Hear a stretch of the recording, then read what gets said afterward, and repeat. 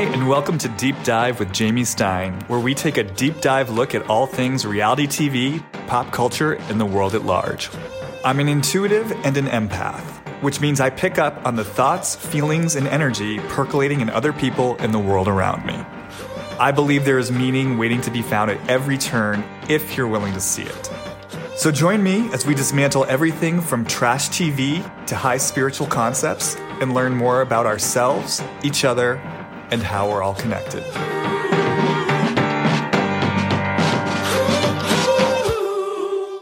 Hey everyone, and welcome back to another episode of Deep Dive with Jamie Stein.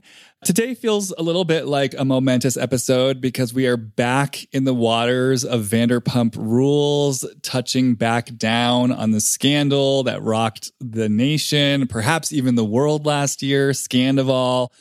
And definitely am feeling drawn to go deep into these waters this 11th season of the show, and had definitely been thinking for a minute that I was going to want to do an episode approaching the new season where we just kind of touch down and catch up to speed with what's been going on between the seasons, because obviously the cast members have had a lot to say.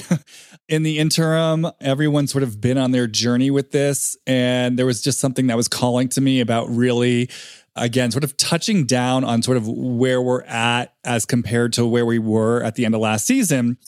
And then as the season premiere date was approaching, it came to my attention that Rachel, formerly Raquel, was starting her own podcast, Rachel Goes Rogue, and definitely kind of had an interest in hearing what she had to say. It started to become clear that there was a real contrast, certainly between Rachel's walk with this journey, both in terms of not coming back to the show, starting this podcast, which we'll get into. It really kind of has an emphasis on plumbing the depths of, why she did what she did and bringing awareness to mental health and things of that nature. And then on the other side, you have Mr. Sandoval, who it seems to me is taking a much more divergent path, obviously going back into the show, diving, head first back into those waters. And we could say perhaps not being as devoted to what we might call cultivating actual consciousness or accountability for his role in all this. So it just seemed to be like that there were a lot of divergent roads. And it just got me thinking about the episode that we did last year that so many of you loved, where we explored Scandival in terms of archetypes and archetypal roles, particularly with Tom as Narcissus and Raquel, now Rachel, as Echo, Ariana as the Queen. And it just suddenly felt right to me to perhaps revisit this topic through that lens of these archetypes and where this experience has taken them and what that says about their respective archetypes and the facets of these different archetypes, and perhaps what we can all learn from this as we're all navigating our own lives from a place of how we tend to orient towards the world and the personas we adopt and adapt to, and cultivating consciousness around the limitations of those personas, and also perhaps the unexpected gifts of those personas, and perhaps the unexpected gifts of the conflicts and the dramas that we unconsciously create in our lives that are then perhaps beckoning us deeper into possible transformation. So having said all that, I thought no one better to continue this conversation than with the woman who helped us initiate it. She is a dear friend of mine of many years. She is officially a friend of the podcast. Please welcome back to the Deep Dive, Kirstin McMillan. Hi, Kirstin. Hey, so happy to be here. Oh, good. Is there really no one better to have this conversation with? Well, in context of this podcast, no, because you were the one who was here last time. So you're all up to speed. How are you today? I'm so good. I'm very honored to be here with you again. Okay, good. Well, I'm honored to have you here. Yeah, we're going to jump into it. I think I'll just say up top that Kirstin and I both really did our homework for this episode. We are all caught up on what is now all 10 episodes of Rachel Goes Rogue, which is Rachel's podcast. We have listened to the now infamous, notorious Nick Viall interview with Tom and Tom. We've listened to the Two Teas in a Pod interview with Tom and Tom. So we've been just sort of neck deep in the waters of sort of post-Scandival, and we're here to jump into all of it. I will say just up top before we get into it, I'm a little bit nervous because I have this deep desire to jump into these kind of waters and to dismantle them, as deeply as we can. And when it comes to Scandival and Tom and Rachel, I always forget until I'm kind of feeling my back way into them and my experience of them and their energy, just how fucking complicated both these people are. I just feel like there's so much going on with both of them all at once, particularly Tom, who I feel like, on one level, you've just got his basic, what we could call his psychology just as a human being. But then also, I feel like there's a fair likelihood there's addiction issues here as well in terms of love and sex addiction.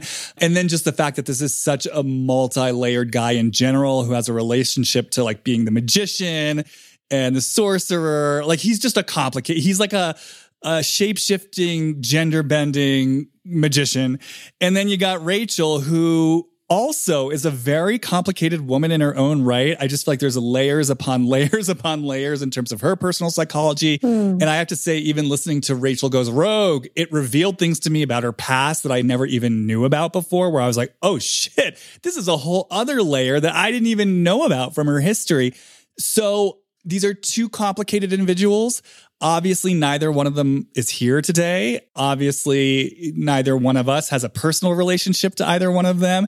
They're not here to give us context, to answer questions. So as always, we hold all of this lightly. This is playful exploration. We'll see where it wants to take us. The deeper intention of all of this is just to explore themes and issues that are hopefully a kind of learning point for people listening. And we'll just kind of see where this wants to go without having any specific demand about arriving somewhere definitive. Yeah, you and I have not actually talked about this in private very much at all. So right. Like I said, we've both done our homework. We've both listened to a shitload of podcast episodes. We're now 4 episodes into the new season. Mm-hmm. So I guess I'm just curious if we were to sort of pick up from where we left off and sort of touch down on where we are at now. Where are you kind of big picture? Like, what are the big takeaways that you have gotten by submerging yourself in the world of present day Tom Sandoval and Rachel Savannah Leviss? There's a part of it with Tom where I always have a deep compassion for him, even though I'm very aware of how triggering what he has done to everyone. I feel like people get angry with Tom for not being more apologetic and sorrier than he is. Because they want to see that he is feeling a core sense of shame about what he has done.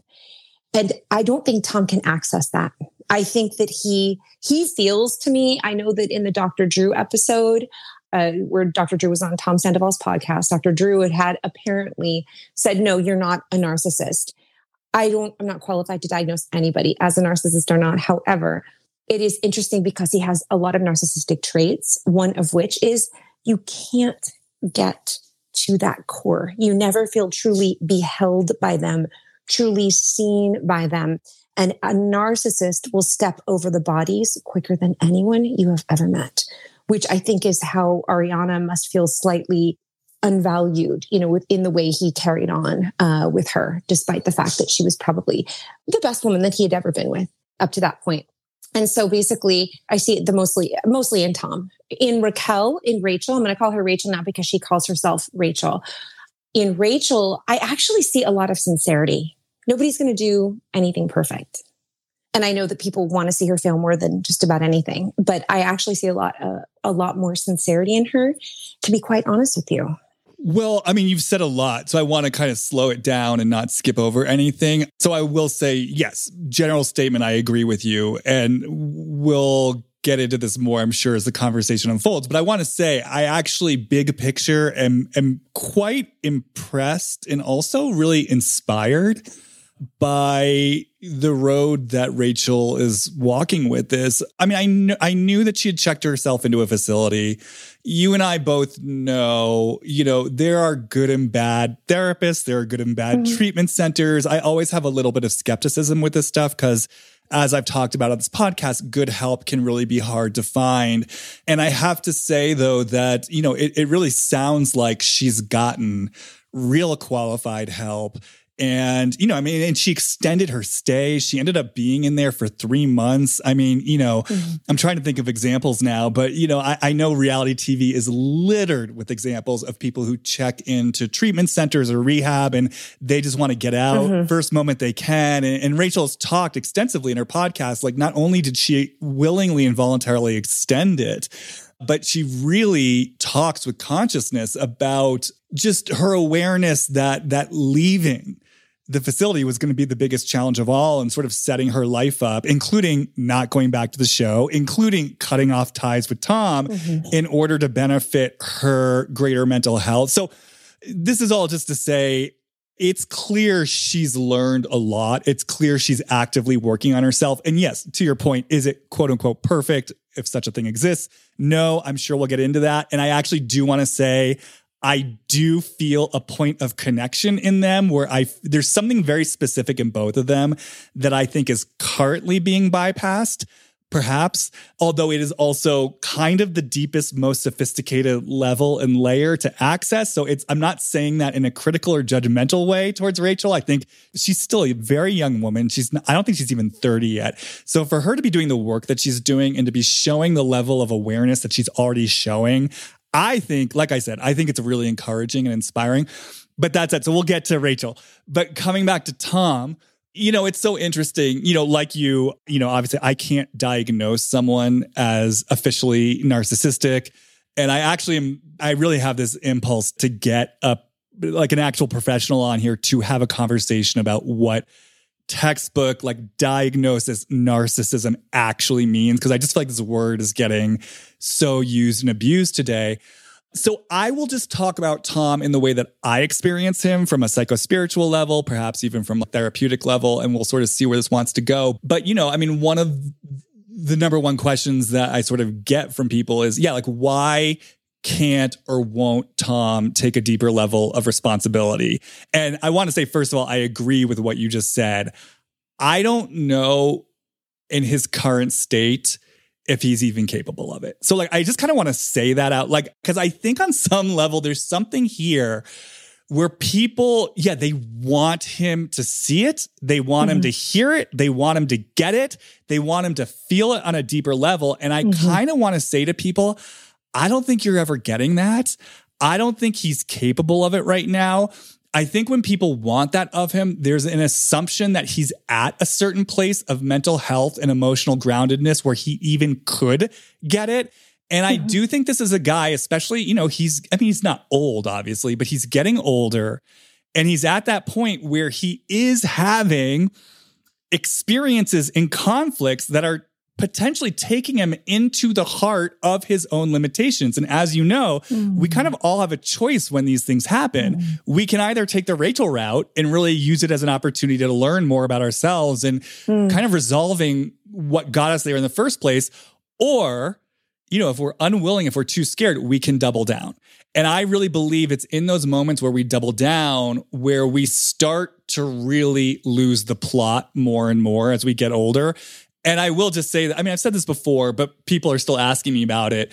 I really do think we're watching Tom get worse over time. So I think the seeds were obviously already there, from the beginning. We saw the secrecy, we saw the infidelity, we saw the ambivalence in his relationship with women. But I do think it's gotten worse over time. And I think right now he's at a real turning point where something is shutting down. And the reason why I'm saying all this is just to come back to the point I was making, which is I don't know that he's even capable of getting it right now. So, I kind of just want to say to people listening to this, if there is something inside you that has a demand that he gets it, or you find yourself triggered by him not getting it, it might be time to really see where it takes you if you surrender the notion that he's ever going to get it. Because to me, it's almost like a metaphor of like, family of origin or, people in our lives that we love that maybe we've been holding out for a while for them to finally see and hear what we're saying, to finally get it. You don't watch Potomac, but I feel like, Candace on Potomac for so long, I watched her struggle with wanting her mother to get something that her mother was never going to get because her mother simply cannot see it. I think we all go through this at times, right? Where there are people in our lives where there are just limitations in the relationship because they're not capable of getting it. And so then it's our inner work to suddenly realize, holy shit, what do I do if I finally surrender the hope, expectation, or even demand that they're finally going to see and hear what I'm trying to get them to see and hear? And then what do I have to deal with inside myself here? Like, what boundaries do I need to draw? What feelings does it bring up in me to surrender this hope, expectation, or demand they're ever going to get it? Like, where does this take me? Because that's ultimately my inner work. So I'm just sort of saying, if you are someone who deeply wants Tom to get it and gets triggered when Tom doesn't get it, I think it might be interesting to look at, like, where does it take you if you just surrender to the idea, this guy, I think, look, in his current state of being, continuing to be involved with the show, continuing to be committed to these narratives, continuing to feels like not get real help that he needs, he ain't getting it. He's just never getting it. Like, you just have to accept that with him on a certain level. I do want to talk about like my sense of what is at the core of his unwillingness to not look like, because again, there's just been this question that people bring in around, why won't he apologize? Why can't he? So I want to speak to like what I sort of feel specifically there, but I know I just said a lot all at once. So is there anything you want to say? I loved everything you just said. And I loved the way you worded so many of those things. What you had said though about, when people who are getting so frustrated about it, if you could just surrender it. Also, I would add to that before you go into the surrender to pause in that point of rage, that deep rage of why aren't you getting it? Why? Why can't you feel this? And what do you want that person to feel? What we want them to feel is ashamed of their behavior, like deeply ashamed of their behavior. But I think with Tom, because if you're a healthy person, you're not wanting that other person to feel ashamed of who they are as a human being, but having shame of your behavior, of something you've done, regret, guilt. That can be that's a signal to somebody that I am healthy. I'm a healthy person. I'm a safe person, right? And with Tom, not being able to, it doesn't ever feel like he can drop, despite what he says. It doesn't ever feel like he drops into that. And I think that people then what it looks like is people get angry because when you listen to him on these podcasts that you had me, sort of do a little follow-up work on, he's like the death threats and the rage that his behavior has provoked in people in this past year, right? Since all of this spilled out into the Bravo sphere, that deep rage that people have felt. So instead of when he's not able to fully take accountability for his behavior and show some human sense of shame of what he's done, then people get so enraged and it feels like they then want to come for his core. And they want that shame to invade the core of who he is. Now you should be ashamed of who you are, right? And then that sense of that anger is something that all of us need to be looking at if we are triggered in this way when looking at him. Because if that's there, perhaps there's been someone in our life, somebody in my life, somebody in your life that could never really see you and could never really take, like you said, Jamie, he's not, I believe, just like you, I don't think he's ever going to get it. When I feel into Tom, there's a split. He's got his ego and his persona up here. All of the feelings, there's like a little bit of a gap, and then all of this shame deep. And because he's so well defended and separated from it, we don't go down there. We don't go here. We stay up here. We stay up here. We stay up here. That's how he feels to me. And that's how he reads to me. And I think that's why he cannot deeply feel into the pain that he has caused people, because he cannot deeply feel into his own pain. And then with Raquel, I completely agree with you. I think that the kind of help that she's getting is all just so on the right path. And what they did with her in those 90 days, you can tell that they have started really like the deep work with her. And she feels so sincere in what she's trying to do here. And I was very impressed with her willingness to lay claim on herself in her podcast without going into self-flagellation and shame. I was very, very impressed with the way she's stepping into that version of taking responsibility for herself. I have more to say on that on deeper layers, but I'm just speaking now just on psychological layers, right? So I think she's truly in this. She's sort of right now for me, she's like becoming a champion. She's really on her hero's journey here, really. Yeah, we'll get more into that. Yeah, because there's a lot there. But yeah, I agree with you. And you pretty much named what I was going to name, which is I have to imagine, for people who do feel deeply triggered by Tom's unwillingness, perhaps inability to really step into a feeling of responsibility for what he's done. It's this feeling of something's happened here. Like I want you to see and to hear and to recognize that something has happened here. I want you to see and hear and recognize the impact. I mean, like, let's say this is from Ariana's point of view, the impact this has had on me, And so I think just speaking obviously, generally about triggers, I think anything that sort of triggers us, is absolutely information about something that's unresolved in us. So I know, so for me personally, Tom Sandoval that's not like a triggering situation for me. What I've noticed, because I'm not too often triggered by reality TV people, but I've started noticing like the thread for me in the people who do trigger me is meanness, like people who are mean. So actually Lala used to trigger me a lot. That's actually now changing. And I have to imagine I'll be getting into Lala more and more as the season goes on. But, I realized like what was triggering me about Lala was there was a certain quality of meanness. I felt the same way about Monica in Salt Lake City this season. And so for me, it's like, it doesn't take Dr. Freud to figure it out. Like, I grew up on the receiving end of a lot of cruelty and meanness. And, I can kind of still feel that voice in me that's sort of like, don't be so mean to me. Like, obviously there's still something there that's sort of not fully resolved in me around that. So I just sort of say this as a personal example. Like if you are someone who finds yourself, to your point, triggered by Tom's unwillingness to take responsibility for himself, and it does bring up a rage, I have to imagine there might be something in there. And this goes back to kind of my metaphor about like dealing with the parents or the family of origin, who have limitations of what they can take in. It's like that voice in you that might be saying, I want something seen and heard here. And then if I follow it even deeper, I think especially, if we're talking about our own personal history and where it takes us, usually those are also relationships where there's a tremendous amount of love.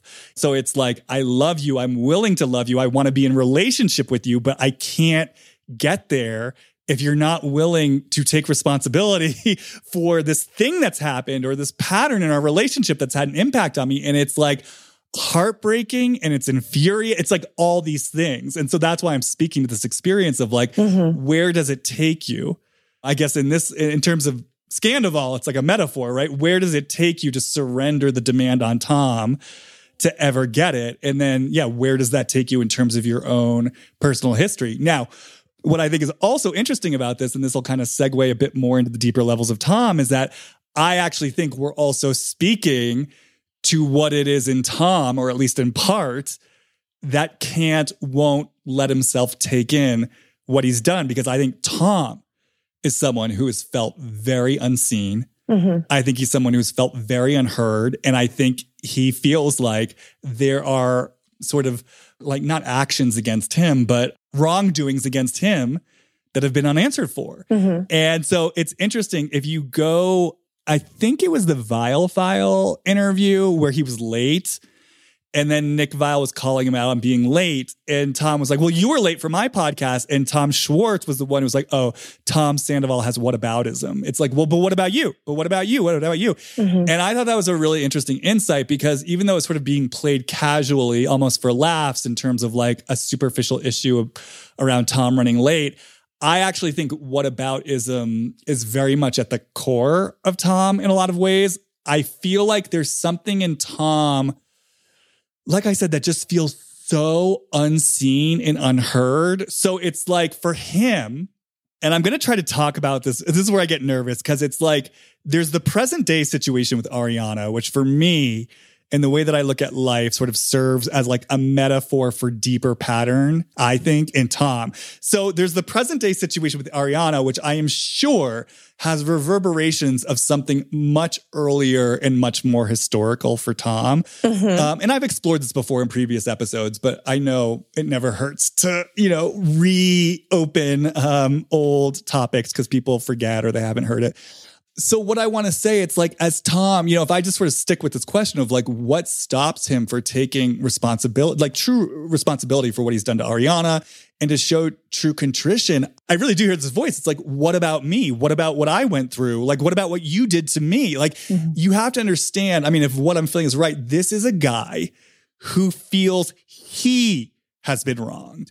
And so for him to then apologize, it's like, the voice is like, but this isn't fucking, I mean, the Nick Viall thing is such a great metaphor because in Tom's mind, Nick Viall was late first. That's what's going on in Tom's mind. Nick Viall was late to my podcast first. So now I'm late to your podcast and you're calling me out for it and asking me to apologize for it. So let's just go with Tom's version of that. Whether that's true or not, that's Tom's version of it. If Tom believes his version of it, it makes total sense in his mind why he would be like, well, what the fuck are you talking? This isn't fair. What about me? You were late. Why don't you have to answer for being late? Why am I the bad guy? It's whataboutism. But I think that's what's going on in his core. I think that's what's going on towards Ariana. What I've always felt with Tom is that he has felt betrayed by Ariana. I felt like back in the day when they got together, Ariana, and I think this is also where we get into the possible love and sex addiction, but that's another story. I think that Ariana was kind of there as his exit out of this relationship. I think she was very much the quote unquote cool girl compared to crazy Kirstin. She was the Raquel of that day. She was the new answer. You're the answer. You're the new relationship and you're the cool girl. And we have this bond and we're like a solid couple. And I really feel like Tom feels as though he was sold a bill of goods that then wasn't fully delivered because he gets into this relationship with her. Again, this is, I think, where the addict comes in. When you hear even Tom talk about what he wanted from his relationship with Ariana, like his complaints, it's like, why can't we go hang gliding? Why can't we go to the desert and do shrooms? It's all these like peak experiences, right? He's chasing that high. To me, again, it feels very, he thinks in these sort of addicty terms of like the next peak high experience, right? It's not about, building like a daily foundation of like love and support and trust. These almost like superficial, you could call it like little boy fantasy peak experiences. So, I think that he went into the relationship really kind of putting it on a pedestal, feeling like he was promised something that he was really sort of chasing after, and then reality intrudes, right? I think in a lot of different ways. And again, we're not privy to all the ins and outs of the relationship, but we do know Ariana has had major mental health struggles. We know she's had major body image issues. We know she's had issues with her sexuality. She's required a lot of care and being looked after and taken care of. And Tom's like, he's got an investment in being the good little boy. So he's going to sort of play his part and sort of take care of her. And then, if we believe what he says, and I do believe there's truth to this, just even based on what I've seen of Ariana on the show, there's also a relationship to her, perhaps like belittling him. I mean, we've seen it on the show. Like it happens. I'm not saying this in any way like Tom's a victim or it justifies what he did, but I'm speaking to Tom's possible experience of feeling like something happened here that wasn't what I signed up for. And now I'm in this situation where it's like, if I leave you, I'm the bad guy. I become the villain. But like, I feel sort of duped. I can't sort of bring this in his mind honestly and directly. So I'm just going to do what I do, which is sort of act out in secret as my outlet, but then he gets caught doing that. Right. And so then he really does become the bad guy. And I think in Tom's mind, it's like, the voice I hear is just kind of like, but I was only doing this. I mean, essentially because you gave me no choice. Like, what was I going to do? Like, if I stay, I'm miserable. If I leave you, I become the villain. If I resent you, I'm the bad guy because I'm not sensitive to your mental health. And like, he feels set up. Yeah. And so it's him feeling set up that causes him to go, I mean, again, in his mind, to go out and act out in these ways. Again, there's this sort of wrinkle of what I think is possibly a love sex addict. So he's also sort of looking for that next thrill, that next high, whatever it is. But, you know, I'm going out and acting because of the situation you put me in. Now I'm caught again. Mm-hmm. And I actually become the bad guy. And it's not fucking fair. Because I wasn't the bad guy first. Like, you've made me the bad guy. So what about you? What about your part in it? So I have thoughts about like how a pattern like this might get set in history. But again, I feel like I'm saying a lot all at once. So let me just stop and just, first of all, does this make sense? Am I being clear in what I'm saying? Does this make sense? Yes, very. And do you have anything you want to say? Yeah. Okay. So everything that you see, I see. I think everybody can see that, right? And it's very frustrating when anytime he's asked to take accountability for something and he'll kind of, yeah, I know it was bad that I did that, but you know, she was mean to me and this, that, and the other. So there's a couple of things there. If we want to talk about this on like the strictly psychological layers, then that's okay. You know, we can do that. You know, the feminine in the relationship belittling the masculine feeling this well of rage develop underneath the surface, but they know it's unacceptable. So it gets deeper and pointier, and then it erupts in something, right? Erupts in some version of an explosion in their life. Sometimes it erupts in rage. I don't feel a lot of rage in him at all, as far as like violent rage, I should say. Right. I was going to say, you don't? No, not violent rage. Right. Like you're saying he doesn't have violent, but he does have rage. Yes. Well, I think that some masculine people in that capacity, when they are the victim of that belittling, they can explode in violence. You know what I mean? I'm just saying that I don't see that in him. So then, of course, his version of that was to act out sexually, and it humiliated Ariana. And I think that I don't think he consciously humiliated her, but, you know, I think that subconsciously the humiliation was like a little, Okay, so that's that. Then you can get into a little bit further down, okay? And we can go into Ariana and Tom, and we can say, you know, in this relationship, I experience Ariana as she has a well of very dense power in her. And she's very measured in the way she manages her power. She does not throw it around. She doesn't exploit it. It's there. And she's aware of it. She doesn't brag in her behavior with it. I think there's a humility to it, but I think that it's almost there. All of the way I experience her is no matter what the interaction is she's involved in, it's always her ace card in her back pocket. It's the level of confidence and swagger that she has when she operates. I feel there's like a knowledge of this tremendous power that she has access to. She has a real capacity also to wield it in a good way. Not everybody does. Okay, so then you get into a relationship with a Tom. Okay, now there's Tom. He's fun. He's this, that, and the other. He is lighthearted. And I think that someone lighthearted is good for someone energetically dense like her, because she has that energetic denseness, right? And then I think someone lighthearted can actually be good for that. But the truth is, he has an underdeveloped masculine energy. You can get away with that because you brought up his age. You can get away with that in your youth. And it looks good on you. As we come into the midlife, right? And the midlife paradigm has extended and shifted. It's remarkable. When we don't have a mastery of ourselves, it starts to look kind of upsetting. And it can even look a little bit gross, depending on how it's owning you and ragdolling you, right? And so with Tom, you know, and he had the band and the pants. Sorry, I don't know why I said the pants, but the pants always stand out in my mind when I think about him. And, you know, all of his fun stuff and the motorcycle with the sidecar and all of that.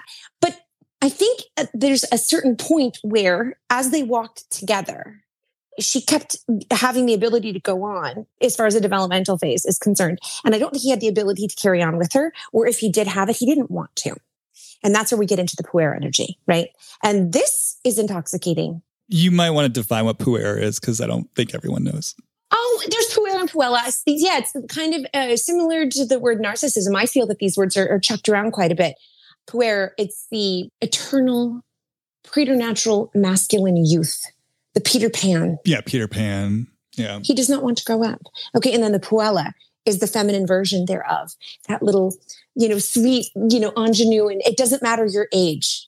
It's the part of us that does not want to go to the next phase in life, that we become intoxicated and sort of seduced in a love affair with a phase of development and life. We don't want to go on. And, it is said that puers and puellas don't actually live very long chronologically.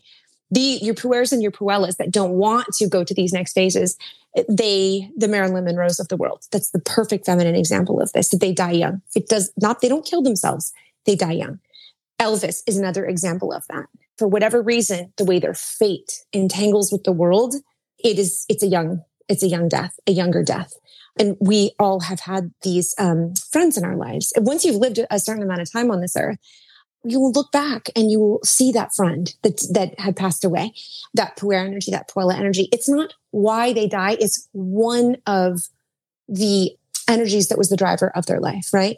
Okay. And so when he's got this puer energy, at first what was quite charming and fun and seductive, I believe becomes frustrating when you have some of the gifts that Ariana has. And that's where the belittling comes into play. And so the thing about that is she's not actually mad. When there's a man and a woman in a relationship like that, they're not usually mad at their partner. They're mad at themselves for being with someone that maybe wasn't able to behold the grander aspects of them. And to me, that's what I saw in her, all those little choppy belittlements. And I think that she wanted him to step into a stronger masculine energy. Please do not confuse sexual energy with masculine energy. That is not what I am talking about here. To me, it read, and I'm happy to be wrong here, and I'm not a psychologist, but I remember when she was going into that more depressed state, to me, I felt like it arced with certain realizations in that relationship, that it was perhaps like, he's never going to be able to behold me. He is never going to be able to really see me. And when you are with someone who has a narcissistic behavior pattern, again, I'm not going to call him a narcissist just because I'm not qualified to do so. But when we are with someone with heavy narcissistic traits like that, you never feel fully beheld by them, fully appreciated by them. And even when they're saying certain things to you, you can tell they're saying certain things to you. It's not a full, like they don't fully see you. They don't fully get you. And it's oftentimes because they can only handle one half of a person.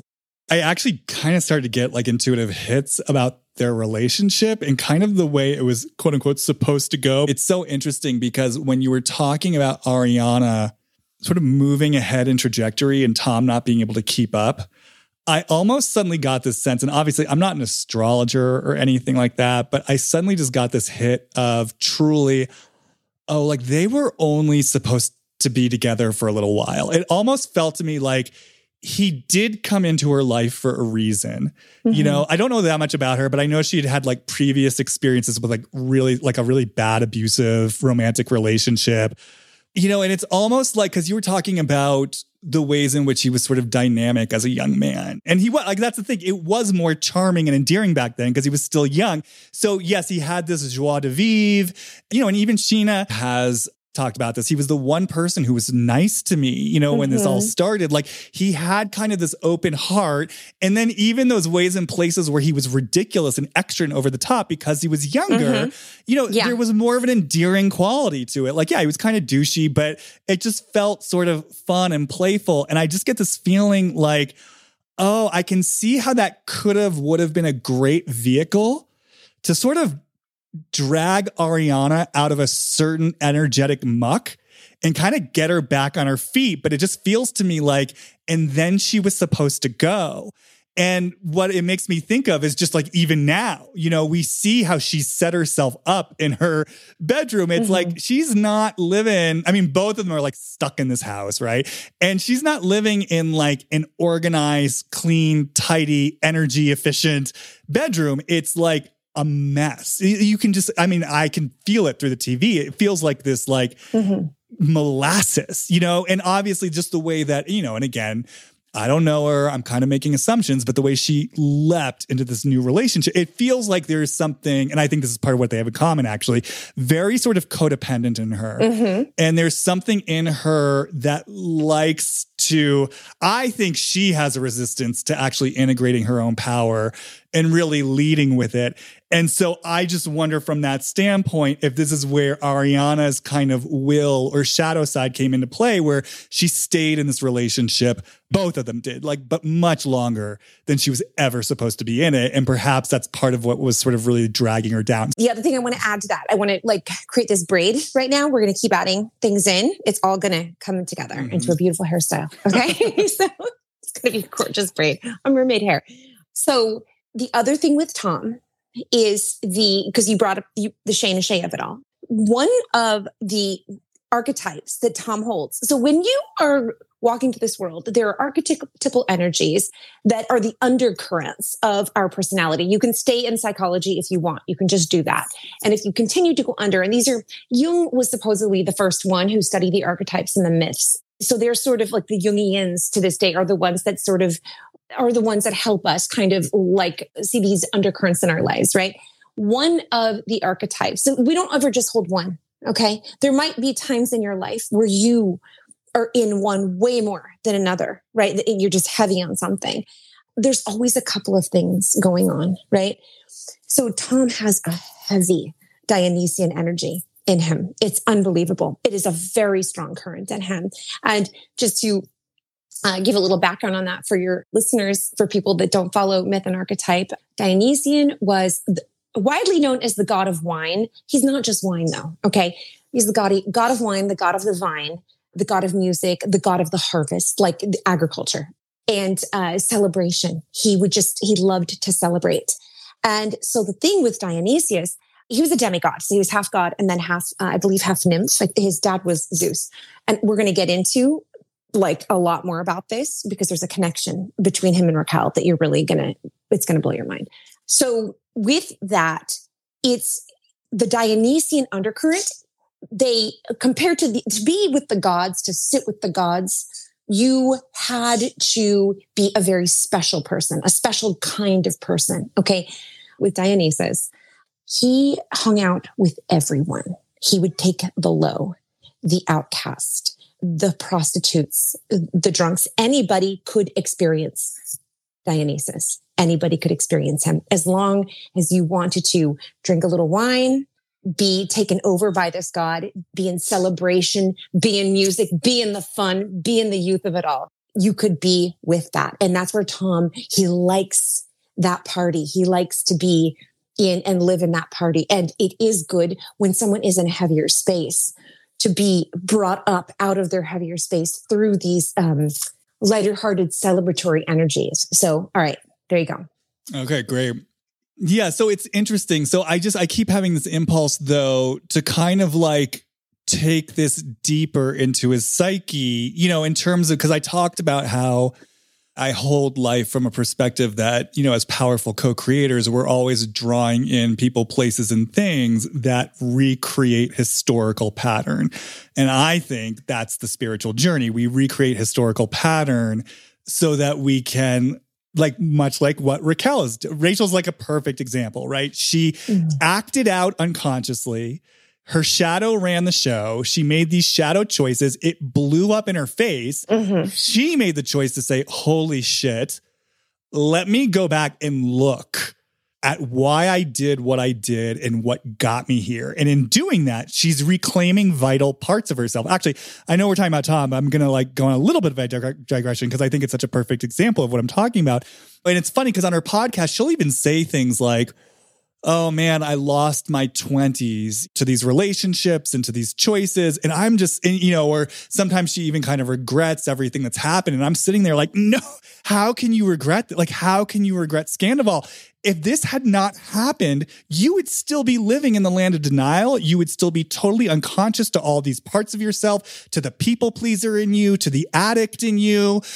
This, because of the way you walked with it, it opened your eyes to something. And I want to say, and I think we'll sort of get there more deeply down the road, but it's fascinating to me that Rachel is someone who has always had this relationship, certainly to social anxiety, but to also using her voice. This is a woman who literally 2 seasons ago was terrified to make a toast And James had to like Cyrano de Bergerac feed her the lines from behind the window. Now, because of this situation, she's actually saying, I have a drive and an impulse, not just to share my side of the story, but to do it in a way that's hopefully helpful for other people. She has her own podcast. And so the reason why I'm saying this is this cataclysmic event that was a quote unquote disaster on the outside for her, like the worst thing that could have ever happened, especially for someone like her, who is a people pleaser, who's a pageant girl, who puts a smile on everything, for her shadow to be exposed because of the way she chose to walk with it.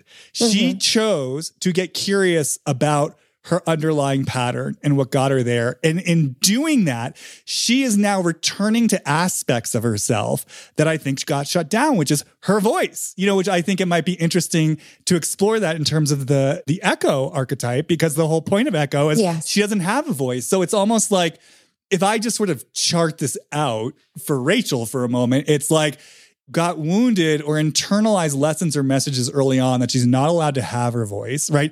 Drives her actual voice underground, like puts a smile on her face, which then leads her to unconsciously act out, because as we know, energy doesn't die. It just seeks, shadowy cracks and crevices to leak out. Because of that, she created a situation that then blew up in her face, right? And it invited her to look at what was going on and to get clear about what brought her there, to reclaim these aspects of herself that got shut down with help and support. And in doing so, to reclaim herself and who she's meant to be. So that's her spiritual journey, right? So we find ourselves in these situations that always give us opportunity to look at, holy shit, like, how did I end up here? Like, what part of me is recreating this pattern over and over? So coming back to Tom, it's like when I think about this whataboutism and this part of him that is just so deeply, but what did you do? Or it's not fair, Nick, you were fucking late, but now you're asking me to apologize for being late.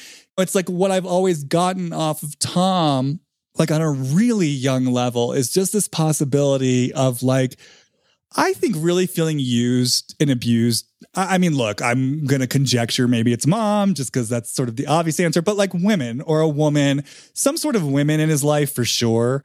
And I want to say, like, I am sure there was a time where it actually happened. So I don't think Ariana used or abused him. You know what I mean?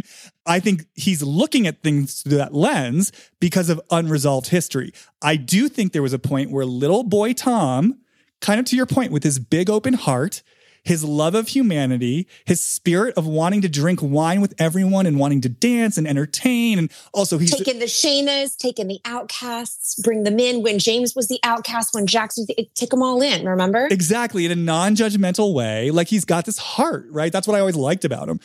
This little boy, or however old he is, gets used and abused, let's say by a woman or women.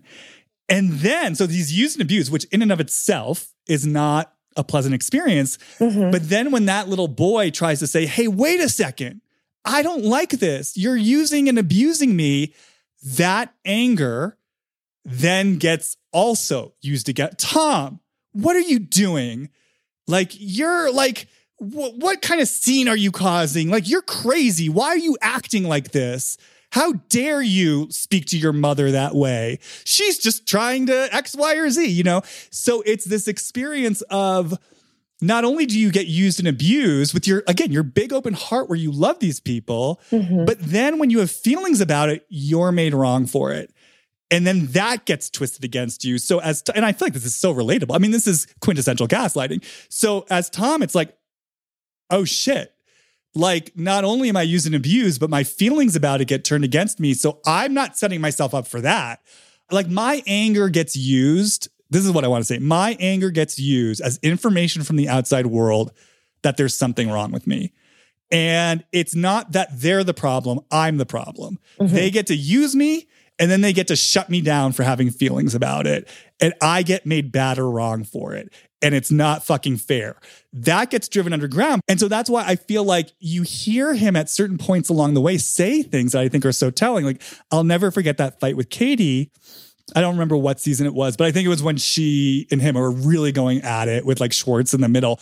And he said something to her where he said, you can have all the feelings you want in the world. Like, you can rage text, you can do this, but if I have any feelings, I'm a fucking psychopath. You know, and again, to me, that was very much like the Nick Viall thing about what about?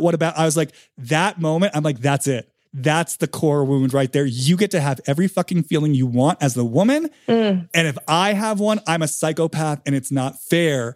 So I want to sort of lay that, I mean, if I'm right about this, you know, I want to lay that sort of possible groundwork of where he's coming from. I also think that's why he got very triggered by Stassi, because she's another one, like she's, you know, a loud and proud, emotional woman. You know what I mean? Like, you get to do whatever the fuck you want.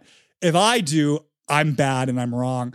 And so I think with Tom sort of coming back to Ariana, it's kind of like, and maybe this is where I can get your help sort of clarifying this into simple language. It's like there's something in Tom, you talked about a split before, and the split I've always felt in Tom is really around what it means to be like the good boy and the bad boy.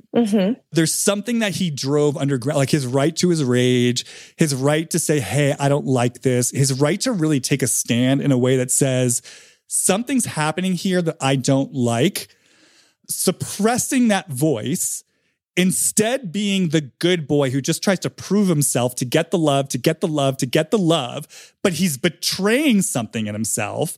And there's also a demand there, right? I'm going to be the good boy. Like, I'm going to tend to you, Ariana. I'm going to make your dumpling lattes. I'm going to say all the right things, but there are things I want in return from you. And then when I don't get it, or I feel belittled, or I have this unconscious resentment about everything that I'm holding. Because that's the thing. I mean, I think to your point, God, this is where it gets so complicated. And again, I might need your help. It's like, if there is a part of Tom that feels like he's just supposed to be the dutiful, good little boy to get love, and there is a part of him that's kind of impatient with Ariana, let's say, impatient with her issues, or on some level feels betrayed by her, even if it's rational or not, he's going to perceive that as, this makes me a bad guy. I can't voice it. You know what I mean? I can't bring this to the surface. So again, I'm suppressing it. But then what happens is that rage accumulates, the resentment builds. And then it's like, and then again, I kind of feel like with him, when I sort of tap into it, it's like, and then if I leave her, she's going to be devastated. I mean, I think he believes these things. She's going to kill her. I'm the bad guy. I won't tolerate being made the bad guy, because I have a weird relationship to that. Like, I won't tolerate being made the bad guy. So I keep suppressing all this stuff. Let me go over here to this little exit plan, you know, with Raquel, and I get to act it out. And I think to your point, I mean, I know I'm saying a ton all at once, but I want to say, like, I 100% believe unconsciously that affair was a fuck you. This wasn't just like, oh, I'm in love, I'm swept away. It was a fuck you. You do not dress up as Raquel for a Halloween costume in front of Ariana if it's not a fuck you to your significant other. You don't get the lightning bolts and flaunt that on national TV right under Ariana's nose if it's not a fuck you to Ariana. You don't hang out with Raquel and Ariana if it's not a fuck you to Ariana. And just think about what we even saw on the show of, like, slapping Raquel's ass in front of Ariana on camera. These are all fuck yous. So again, this to me speaks to this question of why can't or won't Tom take responsibility for what he's done. My feeling is this, what I'm speaking to right now, is the place in him he will not let himself know. It's the place in him that was like, you know what? This wasn't just an affair of the heart. This wasn't just me being like unhappy in my relationship. This was a fuck you to Ariana. Part of it was a fuck you to Ariana. Part of it was cruelty. Part of it was a power grab. Part of it was my rage. Part of it felt so fucking good to stick it to her because I'm furious at her and I want to punish her. By the way, again, this isn't really about Ariana. Historically, this is about whatever women I want to punish from way back when. And I think, because even at the reunion, when they brought up the Halloween costume, he didn't even have an answer. He was like, oh, that was just like a little, like, he didn't have an answer. He couldn't sit there and say, it was a vindictive, nasty thing that I did because it felt fucking good. Because some part of me was so fucking angry at her that I wanted to take something out on her. And I have a lot to say about how we all hold that place in ourselves for ourselves, because we all have that in us. We all have cruelty at times. We all have hatred at times. We all have destructive intentions at times. So this feels like a really important conversation. But I just want to say, I think that is one of the specific pieces Tom will not let himself feel. And this truly is the last thing I'll say, because I think if he lets himself acknowledge that, for Tom, it's almost like confirmation of that original message he received of, it means I'm a bad person. It means I'm a horrible person. And there's something fucked up and wrong with me. I cannot let myself know about that. And it also gives these other people a leg to stand on, to point a finger at me and say, I am a bad person. And again, I'm just operating from a place of, but what about what you did? And you didn't give me a chance to speak up about it or to have my feelings about it. And now you're trying to tell me that I'm the bad guy? You know, I mean, even just saying it as Tom, just like, fuck you. And I feel the rage. And it's interesting because I agree with you. He won't get violent, but the rage is violent. I feel it in my hands right now. I want to fucking hit a wall right now. It's not fucking fair. So there's a few things. One is the dynamic. When you describe the whole thing, it's like the way a mother holds a child accountable. When somebody is so defended against accountability, the way he is defended against accountability, everybody's always trying to hold himself accountable. He does not hold himself accountable, right? And it makes me wonder why, when people are that defended against accountability, why? And John Bradshaw wrote an entire book on this. John Bradshaw actually used to work at the Meadows. This is why I know Raquel's doing good work, because John Bradshaw is like one of the most incredible psychologists, therapists, authors, and he's just an addiction specialist. And just to explain, the Meadows is where Rachel went, just so for people who don't know. Exactly. It is. Yeah. It's where she went. And so they do a lot of codependency rehabilitation there, in addition to other forms of addiction, as far as I understand. And they're very, very reputable in an industry of very disreputable places. They actually have a good reputation. So it's a sleazy industry. But okay. So it makes me wonder, though, why is he so defended against the accountability? And it is a very narcissistic trait. Narcissists, one of the tells in the 7 forms of narcissism is they despise accountability. And it's like, it's not overt. They say things that make it sound like they are taking accountability, but there's some level where you see they're not dropping into it, and it frustrates people and it makes them angry. And they're always, so then it makes what ends up happening in the lives of these people is they're constantly finding themselves in situations where people are asking them to take accountability, and that he's so defended against it, right? Like, you were late to mine. It would have been so easy for him to be like, I was late. I'm so sorry about that. Oh, I don't think that, they should have gone into like why and all of that. It should have just ended with a sincere apology, but he can't make it easy on himself by being so simple to take accountability. But with that mother-son dynamic, so here's what I see with the two of them, with Tom and Ariana, is with that dark masculine, that's that underdeveloped masculinity. He has such a capacity for development in this area. And the window is closing more every day, because usually by the time you're 40, 41 years old, 35, if you're not already doing this work, if you're not already on the path to doing this work, you're probably not going to do this work, right? So with him, that disowned, evolved masculine energy that he could be mastering, right? Which would look so good on him. I can almost see it. I can't quite see it, but I can almost see it.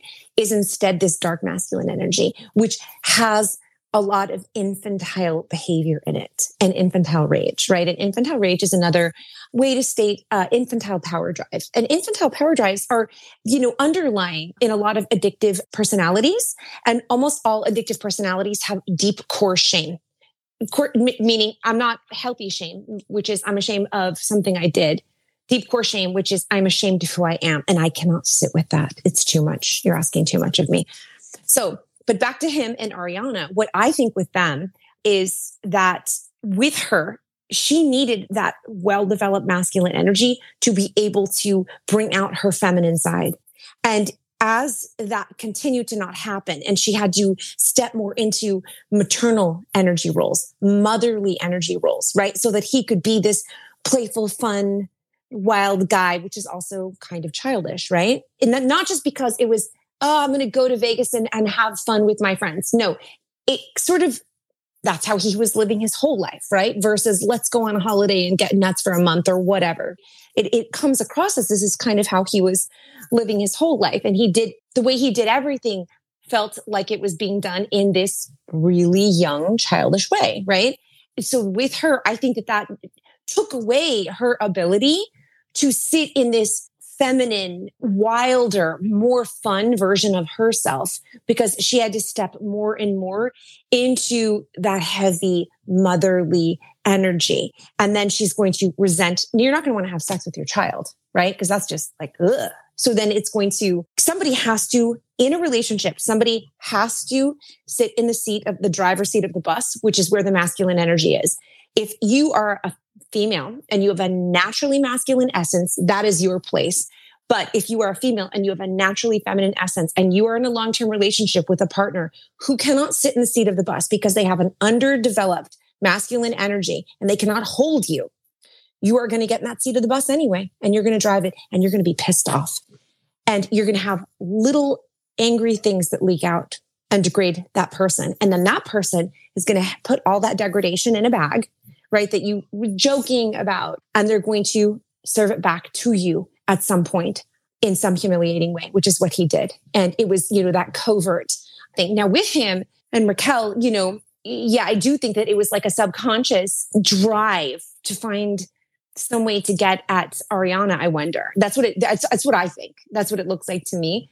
And then with Raquel, of course, she was hiding under, a completely disowned capacity for aggression. The sweet little innocent, almost Puella. You know what I mean? Oh, totally. Totally. I was thinking about that. Like they have that in common. He's a puer and she's a puella, or she was a puella. Yeah.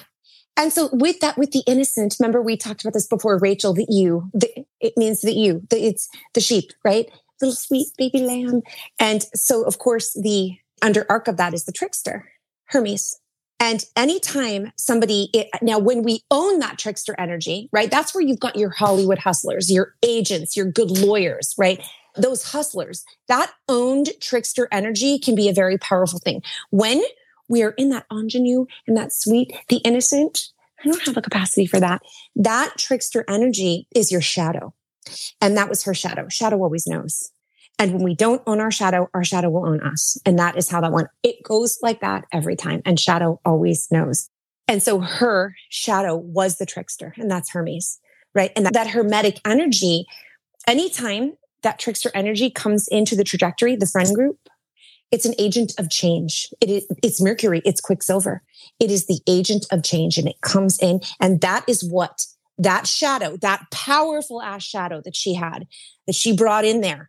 And it flipped every table in the house. Mm-hmm. And then Tom's like, I can deal with it because I've got this Dionysian energy that runs through me. And this, like, he can handle that chaos.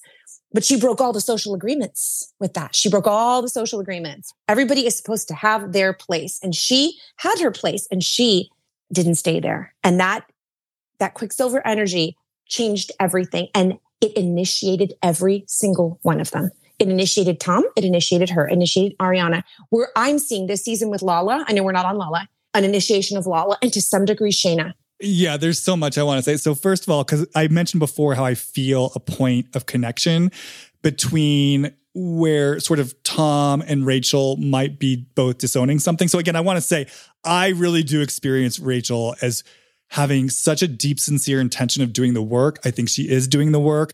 As I've talked about in other podcast episodes, you guys, like you just said, both of us, we've been doing this work on ourselves for decades. It is such an evolving, deepening journey over time. And, I know there have been times in my own life where years ago, people were telling me like, you've changed more than I've ever seen anyone change. And I just know, oh my God, like, you were saying that to me back then, because since then, like, I feel like now I'm in a time of my life where I'm truly starting to come back to myself. But that's how many layers I had to peel back because, right. We have these layers and it's just layer upon, I always sort of get amused sometimes when clients kind of think like they should be quote unquote done by now. And I'm like, I don't think we're ever done. I mean, and I want to say it's all conscious. It's all choice. I mean, you don't have to continue to work on yourself if you don't want to. We all have free will, and maybe things are working for you more or less. But, you and I are people, I don't think we're ever going to stop. So I'm saying all this to say that what I'm about to say, I want to be clear, is in no way to take away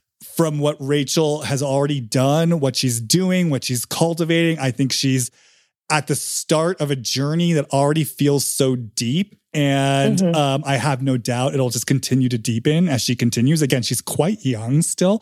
So I just want to kind of say that as like a context for what I'm saying. But what I want to say, and it speaks exactly to what you're talking about, is I think, because, people have asked about Rachel's relationship to accountability and contrition. And it's been interesting to listen to her podcast because she does say, like, I think she has been on a journey. And even just from like, I don't even think it's fair to talk about how she was presenting at the end of last season at the reunion, because she was still so completely deep in it. She hadn't started her treatment yet. But even if you just look at her interview with Bethany to her podcast, like, you can tell there's a deepening, to me anyways, it just feels like there's deepening levels of accountability. But what struck me, and so she'll say things like at the start of her podcast, she made this comment that I thought this was the comment where I was like, oh, okay, she's really starting to get something, where the producer asked her, do you feel that you've been betrayed, like by your friends who,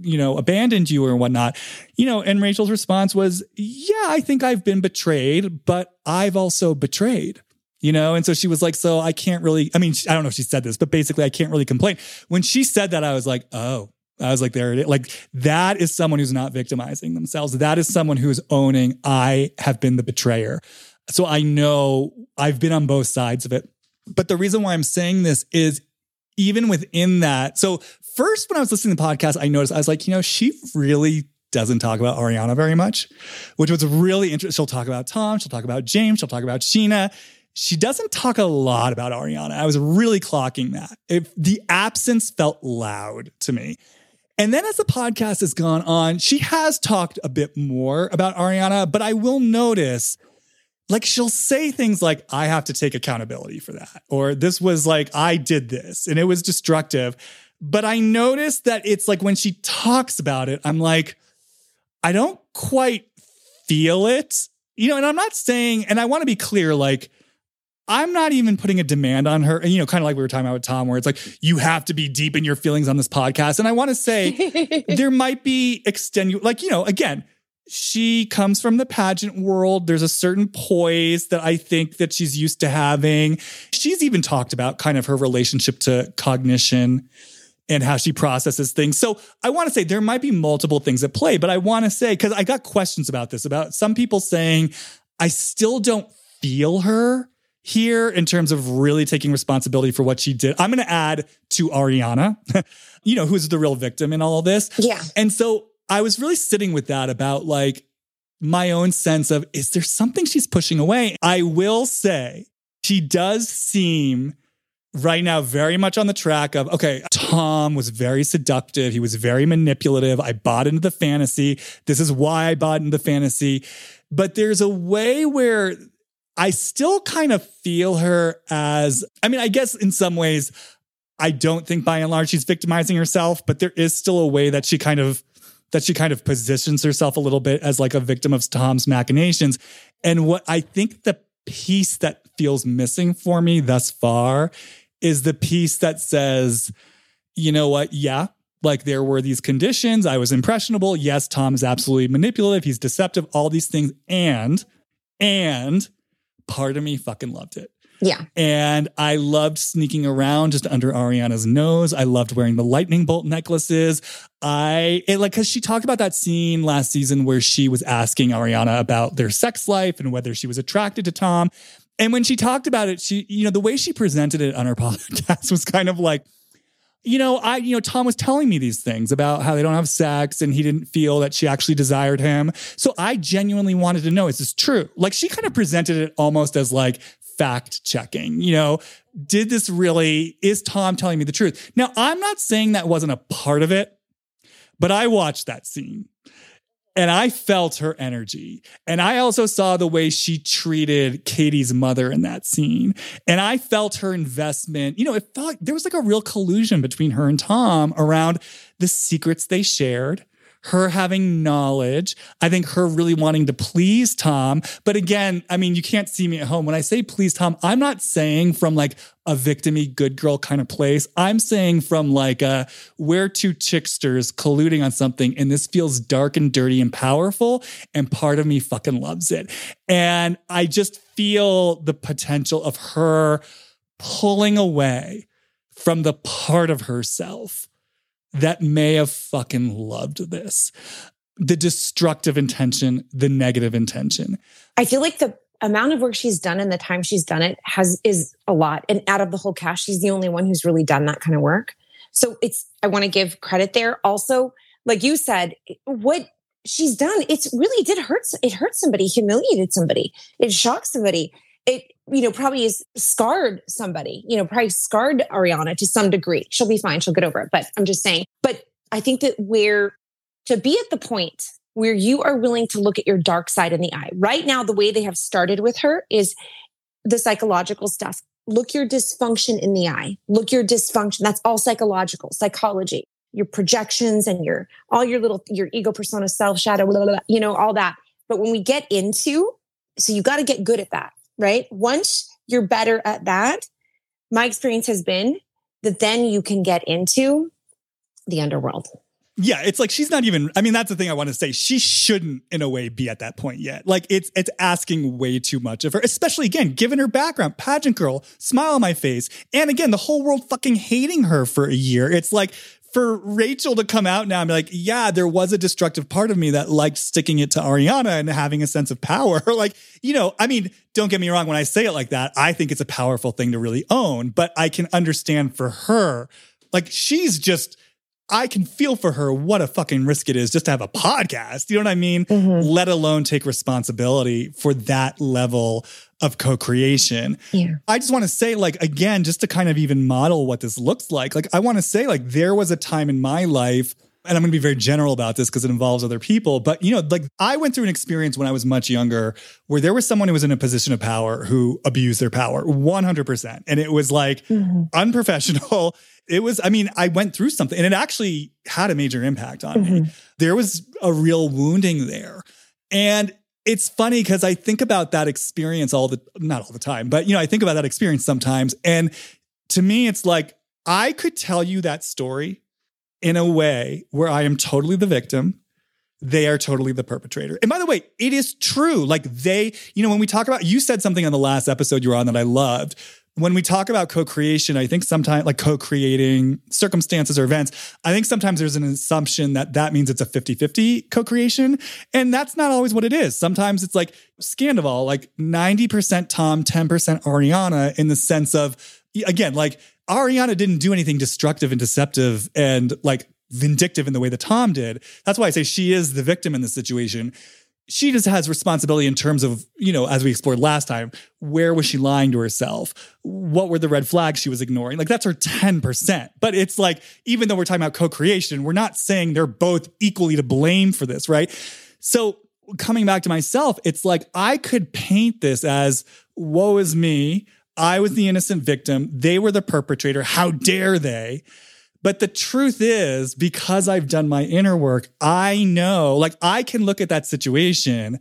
I understand I had peers in my life who were in relationship with that same person who didn't get sucked into a particular orbit, who didn't get power abused, however you want to link, who weren't like in a situation where power was sort of used and abused against them. Mm-hmm. They were able to walk with that same person in a boundaried, energetic, clean, and clear way. I didn't. And the truth is, when I look back on that situation, even though I was young, even though I was acting unconsciously, the truth is, when I get really clear with myself, there were aspects of that relationship I fucking loved that involved me talking shit about my peers, us colluding. I was special. I loved being special. I was getting emotional needs met through that I know that person had no business satisfying those emotional needs. That wasn't them. And that's where my 15% of the co-creation was. So I'm sort of sitting here because, again, I want to go back to like the Tom of it all, of that notion of this possible fear in Tom. If I let myself know the part of me that had this driving rage and fury to stick it to Ariana, that means I'm this horrible person and I should go throw myself off a ledge. And obviously my situation isn't as extreme as that, but I want to say, I just kind of want to model a situation where I can look at it and say, yeah, something happened. Something happened here. There was an abuse of power. Lines were crossed. It was ultimately on them to take responsibility for the situation. And there was something I got out of it. I was shitty too. I betrayed in minor ways, like people in my life, and I liked it. And then, again, I want to say the reason why I'm able to say this without shame, and the reason why I can say this with compassion for my younger self, is I got clear on, and this is what Rachel is doing right now. I got clear on where did that come from inside me? Mm-hmm. Why was I turning to this colluding kind of toxic relationship and talking shit about other people and wanting to feel special and enjoying it? Like, where did that come from in me? And I've done that work. But I'm just sort of saying all this because, again, we all have this in us. We all have cruelty. We all have places where we're like sticking it to someone. We all have places where we want to hurt people sometimes. Yeah. But the key is, and that we enjoy it. Like, that's the part I want to speak to, that it's not just, and this is why I can't with Tom at this point of just like, I'm not trying to make light of stuff. Maybe he really has had suicidal thoughts. And if he has, like, obviously that's not good, but I agree with Ariana in this last episode. He knows how to position himself as a victim. And what he skips over, and I think what people sense, and I think this is part of what infuriates them, is he skips over that negative pleasure, that part of him that is not a victim, that part of him that is like, I'm doing this and I fucking love it. And I think even though you didn't say this out loud, to your point, and this is where alchemy actually happens, that energy, that negative pleasure, right now it's being used destructively. Mm-hmm. But if he can tap into that with consciousness, that same energy can be used so constructively. That's where he goes from being the dark, evil magician to being like the higher self magician. And I guess this is the last thing I'll say, just to bring this back to what you had been saying about Rachel. I just love what you brought in about like the disowned trickster and how she ended up flipping over the tables, because that's what I'm talking. Like, I get so excited because I agree with you. There is a trickster in Rachel.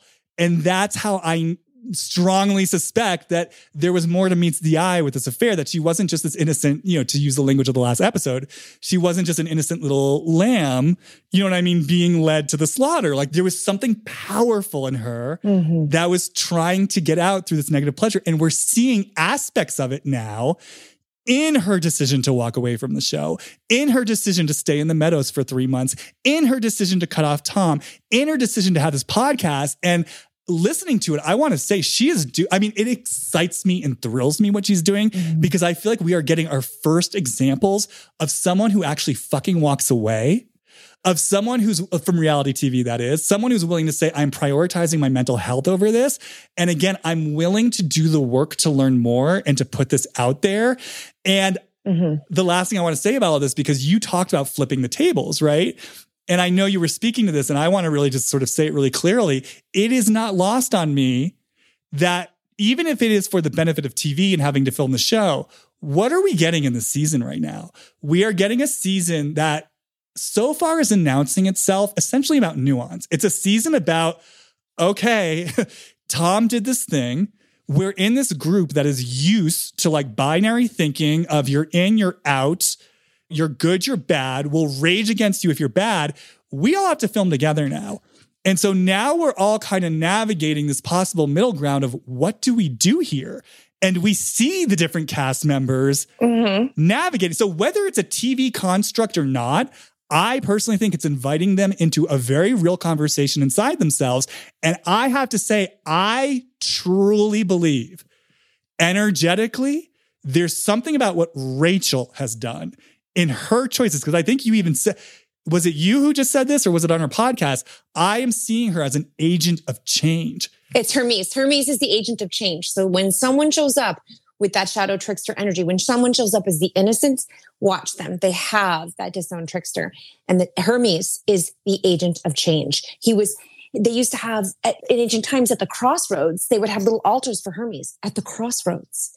And you would leave food and drink because Hermes represented something. There's divergent paths here. Well, and so that's what, so just to finish this off, like I want to say, I feel like Rachel is disrupting something energetically. And just to kind of, again, to conclude and to really explicitly name, I think the point you were making, we are seeing, like this to me is part of the higher self version of that trickster in her. She wasn't owning this part of herself before she was being Echo. She was being the lamb. And so the trickster energy, like you said, it was shadow, it was disowned, it went underground, but it has to live somewhere. So it went into this fucking affair.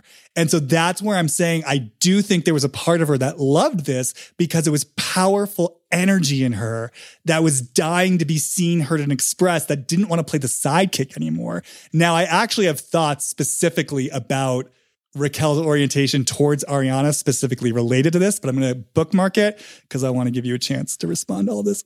Oh, yeah. I mean, everything that you said, like we're just in agreement. But I will say one of the things I hope that we can give people on a visual level is when, with Rachel, you're asking her to go from this little baby lamb, and to own her wolf energy. Not to say, the wolf came for me. There's no power in that. And there's no power in the victim posture. And we live in a society that from a very young age teaches you to reach toward victim posture. It is the least powerful point in any given paradigm when anyone is trying to sell you on how victimized you are and how disempowered you are. They are selling you a bag of goods and you will get a payoff from it. And it is a cheap little payoff. You will not go into transformation. You will not grow and you will not change. You will just sit in your little cheap payoffs. And so with her attempting to go toward, the deep work, that's what she's doing. She's walking toward the deep work. I love that the podcast isn't where it's going to be because people will get to listen to her get there. This is a big deal. You know what I mean? Usually people only give you the cake when it's baked and frosted and the candles are on it, right? This is an undressed cake. It's a little soft in the middle still, perhaps. It's not even ready for anything. You're getting to see, but you're seeing what it's going to be. And so in that victim paradigm, if it's 99% the other person, if it is 99%, I grew up in a household where there was a ton of child abuse going on. Social services were at my house. Social services were at my school. I was in court-ordered psychiatry from the age of 3. When I came into the deeper work when I was in my 20s, where I was eventually led, now when I look back at my story, I feel a tremendous sense of empowerment. I never say I'm a survivor. I never say I'm a victim of child abuse. I survived. I don't, because I don't feel that way. And I don't have any defense against the pathology of those words either. They are neutral words to me. They don't hit for me. So if it's 99% one person, if it's 99% Tom, and it's only 1% Ariana's fault, if Ariana wants to change and grow from this, it would be to take 100% responsibility for your 1%. And at the beginning, of course, you're going to say, yes, but and if he hadn't done this, that, and the other, but I take responsibility for my 1%. You're going to still go in that dance. That's normal, the ping pong of it all. You will eventually hit this point where I can't believe I wasn't going to make the change in the relationship. And I co-created a situation with Tom where I made him do all the dirty work because I wouldn't do it. And I didn't want my fingerprints on it. Now that is empowerment. There are no other people. There is only me. Everybody is holding an energy that I will not. And that is what the deep work looks like. Well, and I'll take it even lower. I mean, this is kind of let's go reiterating what I said, but I like bringing it into the specific context because let's just look at Ariana for a second. If we look at her 1%, right? Mm-hmm. And one of the things that I was feeling as I was listening to you talk earlier is going back to what I was saying about how getting this possible intuition that she stayed in the relationship much longer than she was supposed to. And I was kind of suddenly feeling, it was like, oh, if I follow that thread and if I trust it, there's almost a way in which she used Tom. She let Tom be her human equivalent of her bedroom now with all the messy clothes, where she's in this sort of energetic swamp and abyss, or like the codependent relation. She let on a certain level, guys, I'm talking unconsciously, let this guy drain her as a convenient way on the unconscious level to have a reason and an excuse to stay out of the integrated direct flow of her power. Now, so I'm saying that as like a possible version of like what you just said about taking 100% responsibility for her 1%. But now to take it to an even deeper level of bringing in what I was talking about with the negative pleasure, not just taking responsibility for the part of me that may have had an unconscious investment in this relationship, because there's this payoff of I get to disown my power and have, I get to blame Tom for it. The part of me that fucking loves it. Like, Tom, you hold the bag for me. Actually, what I'm sort of hearing in this moment, if I follow it, is I'm so fucking powerful that I'm going to disown my power. I'm going to put it on you and you're never going to fucking know it. Like, that's how power, and it feels so good. And I think for me in my own work, because again, I've been working on myself for a long time, the negative pleasure, like that to me is the ultimate self-responsibility. And it can apply to anything. I mean, it's like literally, there was a long time in my life where I was deep, like, I had a whole financial journey where, I was just sort of in this very conflicted relationship with money and scarcity. And again, it's the kind of thing on the conscious level. It's like, oh, like I'm so scared and my life is so small and I'm so deprived. But it's like you dig deep enough underneath that. It's like part of me fucking loves this. Because I get to keep punishing these people over here. And I get, like I'm saying with Ariana, I have a reason to like disown all my power. It's like there's something when we keep digging underneath these unconscious investments, there's almost always a part of us that is just loving it. And when you can feel that pleasure and power, it's the ultimate in self-responsibility. It's and that's why we want to go towards it, because I always say the quickest path to our higher selves is through the lower self. Because I think there's no higher self act than the willingness to say, you know what I mean? That was my cruelty. That was my negative intention. And it felt so good. And when you're willing to take that responsibility, I don't know, it's like all of humanity kind of opens up to you. And that's the place where you suddenly can come forward and say, yeah, you know what? I did this. This was my humanity. And by the way, depending on the severity of your actions, yes, there might be prices to pay. So I'm not saying that Rachel should come forward and say, I fucking love sticking it to Ariana. Ha ha ha ha ha. I don't care. Actually, it's the opposite. Usually when you actually touch those places, there's information there for you, but then that's the moment because you are dialed into your own humanity and where that comes from. You are suddenly a three-dimensional human being as opposed to a cartoon villain. And that's the place where I think it's like, again, depending on the severity of what you've done. So if I'm in Rachel's shoes and I've done something like blown up someone's relationship and humiliated and betrayed someone, okay, that's where it's like, oh shit, I did this, and I see what I did. And, if I follow this energy, I am so fucking sorry for what I did. Like, I get it. I was acting unconsciously. I was acting out of my negative intention and I did something here. And I can hold space for the impact it had on them. I can hold space from where it came from within me and hold all of it all at once. And then, like I said, if it's something that's been really destructive, and in this case, this is what's happening, right? Ariana gets to have her boundaries and say, I will never forgive you. She gets to say, you're out of my life. And I, as the perpetrator in this instance, that's the price I pay. Right? So there's no guarantee. People, all of us have our agency and our free will. I can feel my contrition. I can feel my remorse. I may have a price to pay. I can also hold myself with compassion. It's like I get to do all of it, but I think it's just when we're keeping the negative intention at an arm's length, that's where we get stuck, I think. And I think that's part of a little bit of the little block that people are feeling with Rachel and the huge block that people are feeling with Tom. And I think with Rachel, I think that she will get there eventually. I think that there is a lot of fear. I feel when I feel into her in respect to this one thing, there's trembling. Yeah. I feel a tremble, like an actual, a physical tremble, a spiritual tremble, trembling emotions. There's just trembling. I'm trembling. And I think that that's a lot with Tom. Tom does not seem to have the desire to go into any version of depth here. I feel like he's fine where he's at. Like, I'm not saying I think he's fine. I think that he feels fine where he's at. I don't know that not everybody needs to do this work. Not everybody needs to grow. Not everybody needs to go to therapy. Not everybody needs to be rehabilitated. Not everybody needs to see what's there, sit with their dreams, journal, meditate, pray. Not everybody needs to do that.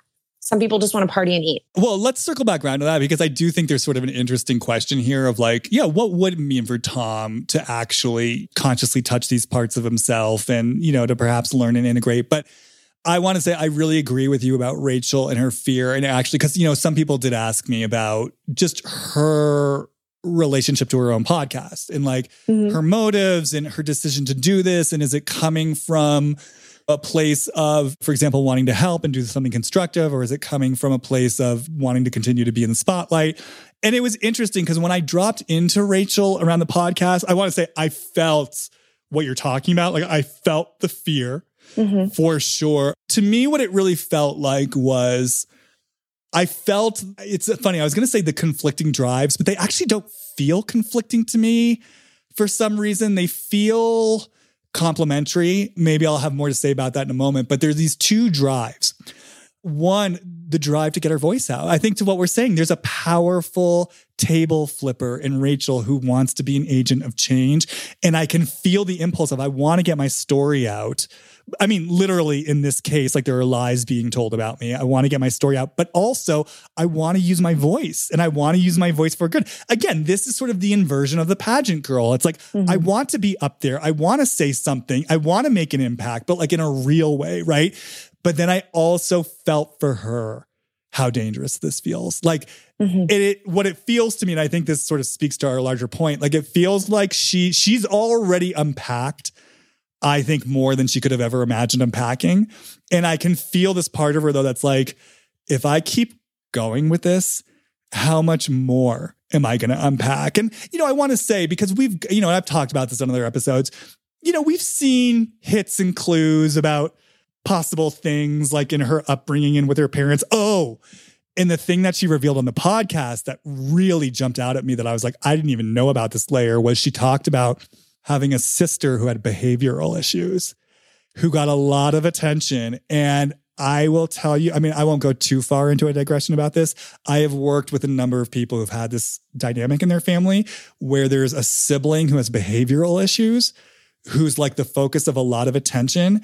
When I tell you this, I mean, this is often an overused word, but I'm going to use it. Like, this traumatizes people in ways that I can't tell you the number of clients I've worked with who the work has been about coming to understand the deep impact this has had, where there's one sibling who is sort of like, let's just say, for lack of a better term, the bad seed, gets all the attention. They're the problem child. They're the agent of chaos in the family.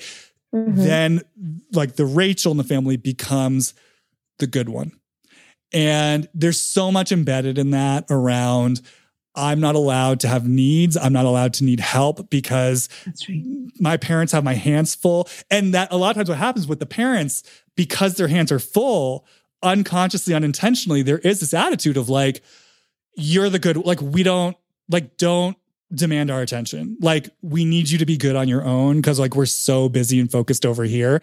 And that the Rachel in the family can really take that on. Never mind, this is what I'm saying. Rachel's so layered, already given up by her biological mother. You know what I mean? Adopted into her in this family. Then there's a sister with behavioral issues. She's the good one. She's the one who can't have needs or cause trouble or make. And again, speaking to our point, what we're learning about her, she's got this powerful table flipping energy. And she learned so early on, I've got to keep this all under wraps, right? So my original point was like, we've gotten clues about her upbringing and what may have impacted her. And so it's interesting though, but I want to say like, it's interesting to listen to her podcast because, and this is the nuance of it all, right? Obviously her parents are clearly supportive of her to the extent of like, they got her into the Meadows, they extended her stay. I mean, if we trust and believe, which I think I do, her whole story about Graham, like they were trying to figure things out with Graham. So regardless of whatever happened in her childhood, regardless of whatever unhealthy patterns there might be, I just want to name and acknowledge there's also clearly love and support there as well. But the reason why I'm saying all this is, like I have gotten the sense that there's probably a lot that Rachel's felt like she can't speak to in the family dynamic. And I think that's part of the fear I feel in her of like, if I keep going with this, how many tables am I going to flip? How much is going to be named? How deep and far does this go? So I feel that fear in her too, but I also feel the drive in her that's like, I'm going to keep going. Like there's something in her that wants to keep going. Regarding the trickster energy, which is in her, what manifested as that agent of change. That's what Hermes does, right? It's the agent of change, and then it disappears. It doesn't return anymore.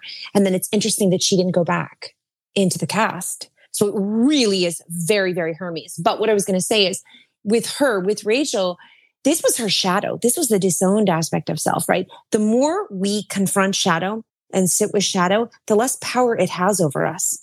We metabolize that poison. And we then come into a different relationship to responsibility and self-empowerment. So she's no longer going to be that you energy, isn't going to be that baby lamb energy, is not going to be as intense.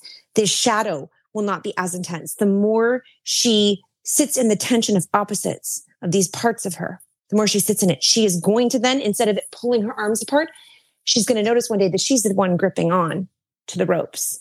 And she's going to learn to dance like that. And it's going to look really good on her eventually. Yeah, I just feel like it can't be said enough. I feel like what we're watching her emerge into in terms of having her own voice and like this podcast and getting her story out there.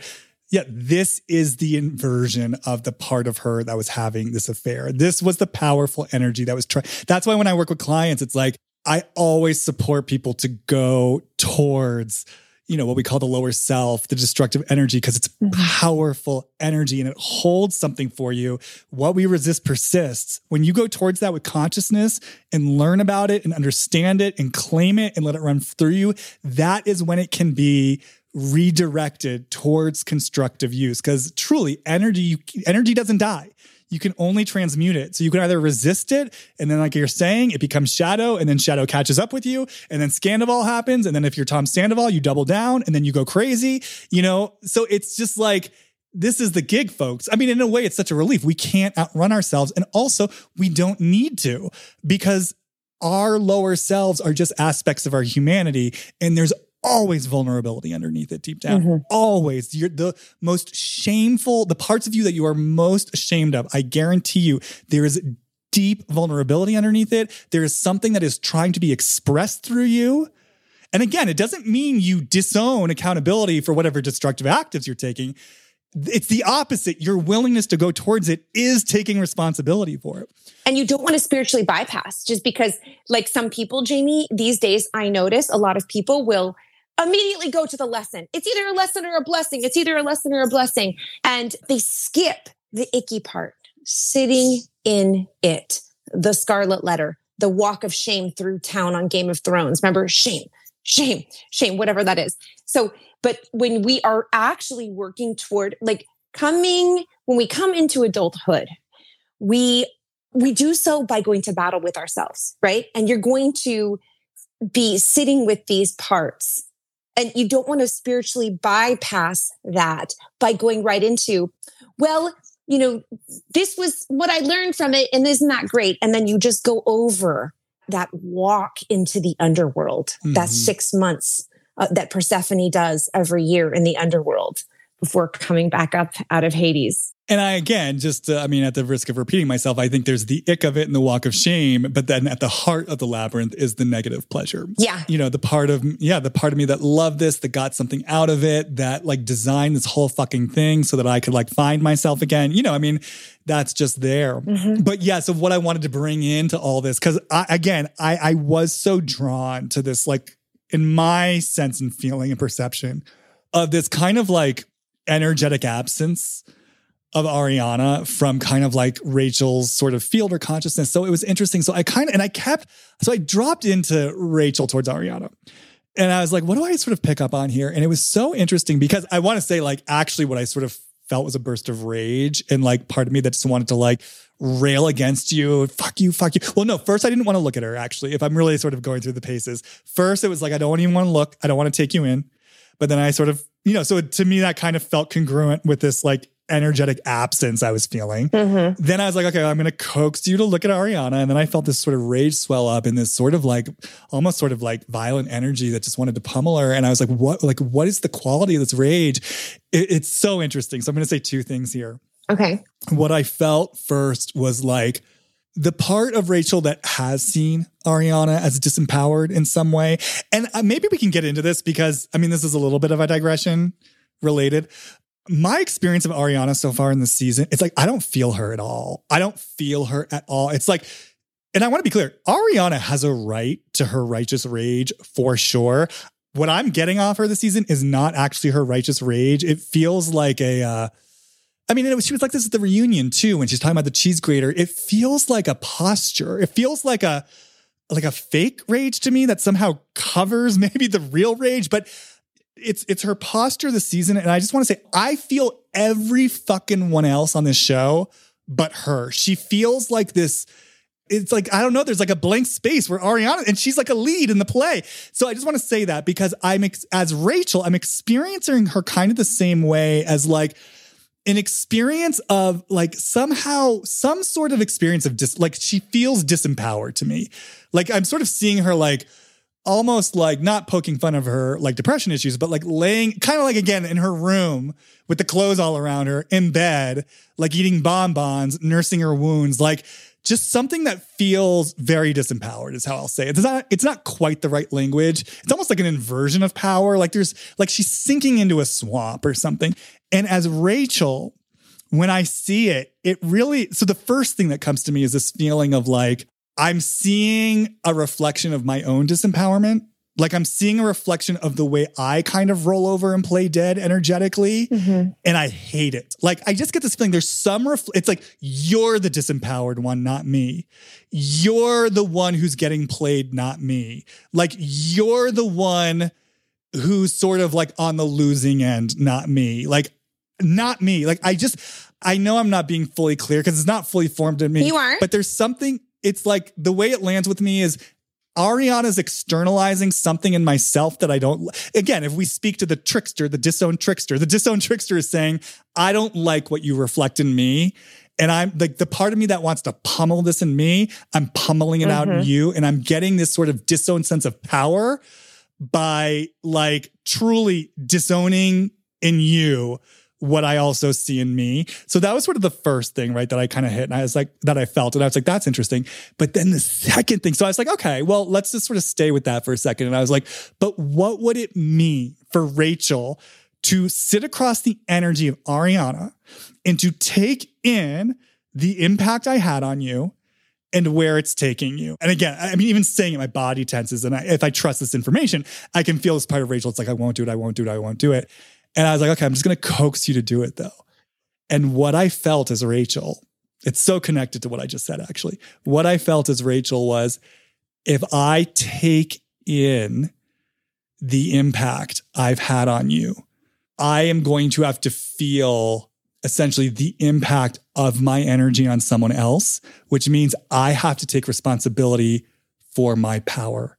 I have to take responsibility for my powerful energy. Mm-hmm. I have to take responsibility for how powerful I actually am. And by the way, just to clarify, because I know sometimes when we say power and powerful, people immediately assume that's like a positive value. I'm not saying her acting out against Ariana was powerful in a quote unquote good way. I'm saying to me, look, Hitler was powerful. You know what I mean? He was a powerful guy. He created a whole genocide. It wasn't positive. He used it destructively. There can be constructive use of powerful energy. There can be destructive use of powerful energy. Rachel did a destructive use of her powerful energy last year. Now she's using it constructively. But what I'm feeling as her, it's if I take in the impact I had on Ariana, I have to take responsibility for the depth of my powerful energy. And to our point, there's something, I'm so scared of doing that. I'm even feeling, I'm scared of where this is going to take me. It feels like a train that's like gonna like go off the tracks. And the last thing I'll say about this, it's so interesting because several years ago, much before Scandival, I was gonna do a video dropping in from Raquel towards James. And the first thing I got off it was, and this is so interesting, he scares me. His energy scares me, which is interesting now because now we're hearing so much more about his possible abusive energy. But then I stayed with it. And what I got even back then was, again, talking about unconscious payoff, co-creation. I'm with him because his powerful energy takes up the whole room. And it gives me a very convenient excuse to not be in my own powerful energy. So I think, the last thing I'll say is I think there's something for Rachel, truly about what it means to step into and to own her powerful energy all the way. I think that's part of why she's keeping Ariana at an arm's length. And I think that's part of the fear that we're feeling in her of like, I'm dipping my toes in the water, but this is fucking scary for me. Okay. So before I forget it, I don't want it to go away. What you just said about Rachel and James, and then what you had said earlier about she's got something going on with looking at Ariana and there's something there. Here's how I experience it. You, in your relationship with Tom, you, Ariana, in your relationship with Tom, you get to shrink and stay small and hide, not develop yourself, not stretch and not reach for a bigger version of you because he is there and he'll take up all that sunshine. And he's so much work to be a partner to. How could you possibly have any energy left over to create something within yourself for yourself? And I think that when she looked at their relationship, I wonder if there was an intuitiveness of like anger at herself for being that person with James. Who she was to James is who Ariana was to Tom, but on an exaggerated scale, on a bigger level, because Tom, being that big, narcissistic Dionysian, loud, colorful, fun, noisy personality, taking up all that attention. And then Ariana got to I just get to like sit here and, go with him and, be the girlfriend with the fun. I'll video you when you're performing. And now that he's gone, what are we seeing? Energetic block removed. I get to develop me. You got to bury your lack of action under that body. Mm-hmm. You got to bury that under Tom. You got to come out like, so to speak, a victim, so to speak, in that capacity, because now you get to step into all this stuff that was there for you, waiting for you, because you didn't want to put in that effort during the relationship to come after your life the way you were supposed to. You were in a holding pattern, a stagnant energy. Her energy was so stagnant when she was with Tom, so stagnant. I believe that is where, I wonder if is that where some of that depression came from? And Brew used to say, depression is anger turned inward. Yeah.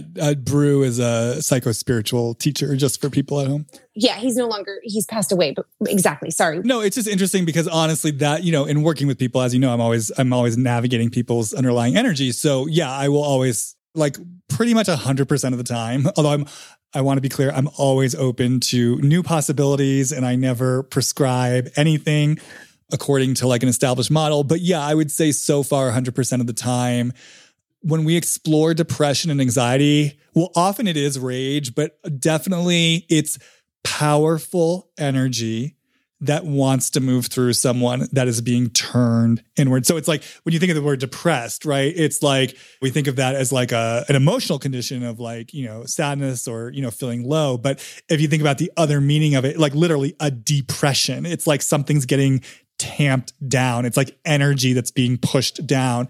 I find that a lot with anxiety too. Like when people are anxious, it's like because there's furious energy in you or excited, there's powerful energy in you that's circulating inside you that's not moving outward. So yeah, it's another great example too of the switch from, and I want to be clear when I say this, I'm not saying this in like a critical way of people who are experiencing depression or anxiety.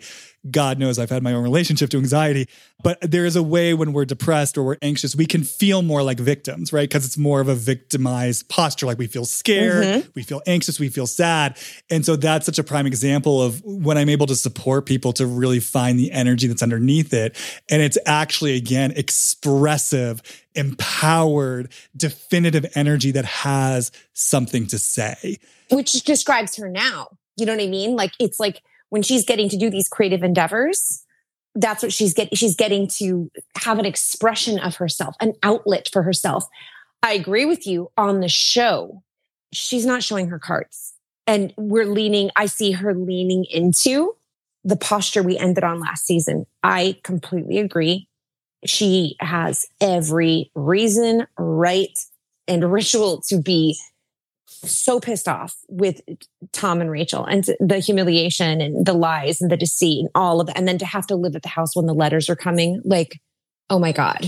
I would just like, oh my God, I don't know how thank God there are laws, because probably the only thing that stopped her from doing certain things is that they were against the law.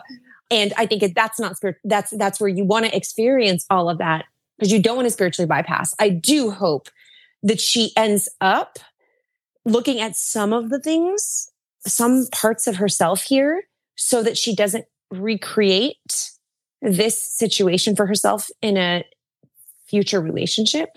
This is what, I mean, this is where I get concerned for her because, and I think this is also another point of connection between her and Tom. It's like, I think they both have this real codependent streak and they're both in new relationships already. And again, I just look at that bedroom. And the thing is, when I talk about her posture of indignant anger, none of this, I hope this is clear. None of this is about Tom. I don't give a shit for Tom's sake. I'm speaking for her sake. I don't think it benefits her to be in a posture of a puffed up chest where she's sort of playing at an emotional attitude that to me, it just doesn't feel like her deepest truth. And I think when I look at the through line of someone who did on an unconscious level allow herself to stay stuck in a relationship that wasn't serving her, compromised herself for the sake of it. Now they've broken up. They're like stuck in the house together. And within that house, she's in this like messy swamp of a room. And then she's already in a relationship with someone else. And on the show, she's puffing up her chest. I'm like, the part of me that's rooting for her, like I want her to go on a Rachel style journey, where she gets help and support to understand what these last 9 years were and why she was there and why she tolerated it. That is what I want for her. I want for her to feel her feelings. And I want for her to go towards the power that it feels like to me she has been disowning since the time that we've seen her. So, again, if I'm right about her staying in this relationship too long, that's the thing. There are through lines here, regardless of what Tom did to her, which Tom did something horrible to her. There are still through lines here. There are through lines of her kind of stubborn conviction. There are through lines of, staying stuck in something. And it's just I want her to seize this opportunity to look at her own deeper patterns and what she's creating in her life. Yeah. One of my teachers, I have a very long relationship with betrayal people, betraying me from a young age and on and on. And so I understand. I was in a 9-year relationship where I was betrayed. You know what I mean? I put myself on the line for her. I know how she feels. Big time. You know what I mean? No, so yeah, exactly. Laws were broken. So anybody that's listening and thinks that people are talking about something they haven't been through. Oh, I've walked the mile. And I walked the mile with no support. I didn't get a TV show after it. You know what I mean? But what I did get, I said, there's no way I am going to walk over hot coals and not come out with something. No, I know that God has a plan for me. The universe has a plan for me. I refused to believe that I went through this to come out a victim and bitter. Oh, no. I knew that was not the case. So I dug deep. And so with my teacher had said to me at the time, absolutely refused. It would let me go through my feelings. And then we would always get right into where did you betray yourself here? And that was true. And I had to sit there and look at that. And it was very, very empowering for me. But the thing, Janie, what you're asking here is for Ariana to come into, that feeling that we get when you get near her energy is like a rumble, like that underneath the surface, that like dense rumble energy. That is her power. To ask her to come into that is asking her to take risks with herself, is asking her to make herself vulnerable. Of all the cast members, she shows her neck the least. I'm old enough to remember a storyline about I don't like my vagina, because she was so willing. She was more willing to talk about the vagina than something that was actually really, really going on with her, that was truly exposing and truly vulnerable. Right. Well, we talked about this last time. I mean, there's a way in which or maybe this was another episode, but yeah, no, there's a way in which she and Tom were both control freaks. They were writing different narratives, but they were both writing narratives. Again, Tom's narrative led him to a much more, I mean, I talked about this on the episode, but it's like Ariana's narrative was in service of them as a united front and as loyalty, her perception or definition of loyalty as a couple. Tom's narrative ultimately was more about himself, and then Tom's narrative led him to, again, destructive actions, dishonesty, and betrayal. But again, what I think they have in common, they both have a deep relationship to control. They both have a deep relationship to codependency. They both have a deep relationship to writing narratives. So it is interesting to sort of look at that. I agree with you. We talked about this last time. I think Ariana, even in what she shares, it's been personal. I think it's been very cultivated. And I think it's just really interesting, even though I do think the flavor of it is so different because they are very different archetypes. I do think it's kind of interesting. Well, there's a couple things that are interesting here. I think it's kind of interesting that we're talking about both Rachel and Ariana in terms of fear of truly owning my power. And what I'm hearing is my power as a woman. Like, there's something that feels very specific about that too. And then when I think about that, of like them as sort of two stars in a constellation, the fact that Tom is between them, and that Tom, again, to our point about, maybe archetype and sort of the unconscious version of ourselves versus our most evolved constructive version of ourselves. Tom, and this reminds me of something I wanted to say way back when. Tom unwittingly, because he didn't do it intentionally. He did not do it intentionally. He may have said he was doing it intentionally, but he wasn't actually doing it. Tom's a complicated guy. Unintentionally, unwittingly, in the same way that he unwittingly saved the show, he has kind of unwittingly invited both of them into waking up to their deeper power. I actually think Rachel's doing more of a job of accepting the invitation right now. But look, as everyone's saying, Ariana's also living her best life. So even if she's not doing the emotional work on herself, she's still out there getting the jobs, being, what do they say, blessed and booked and busy and whatever.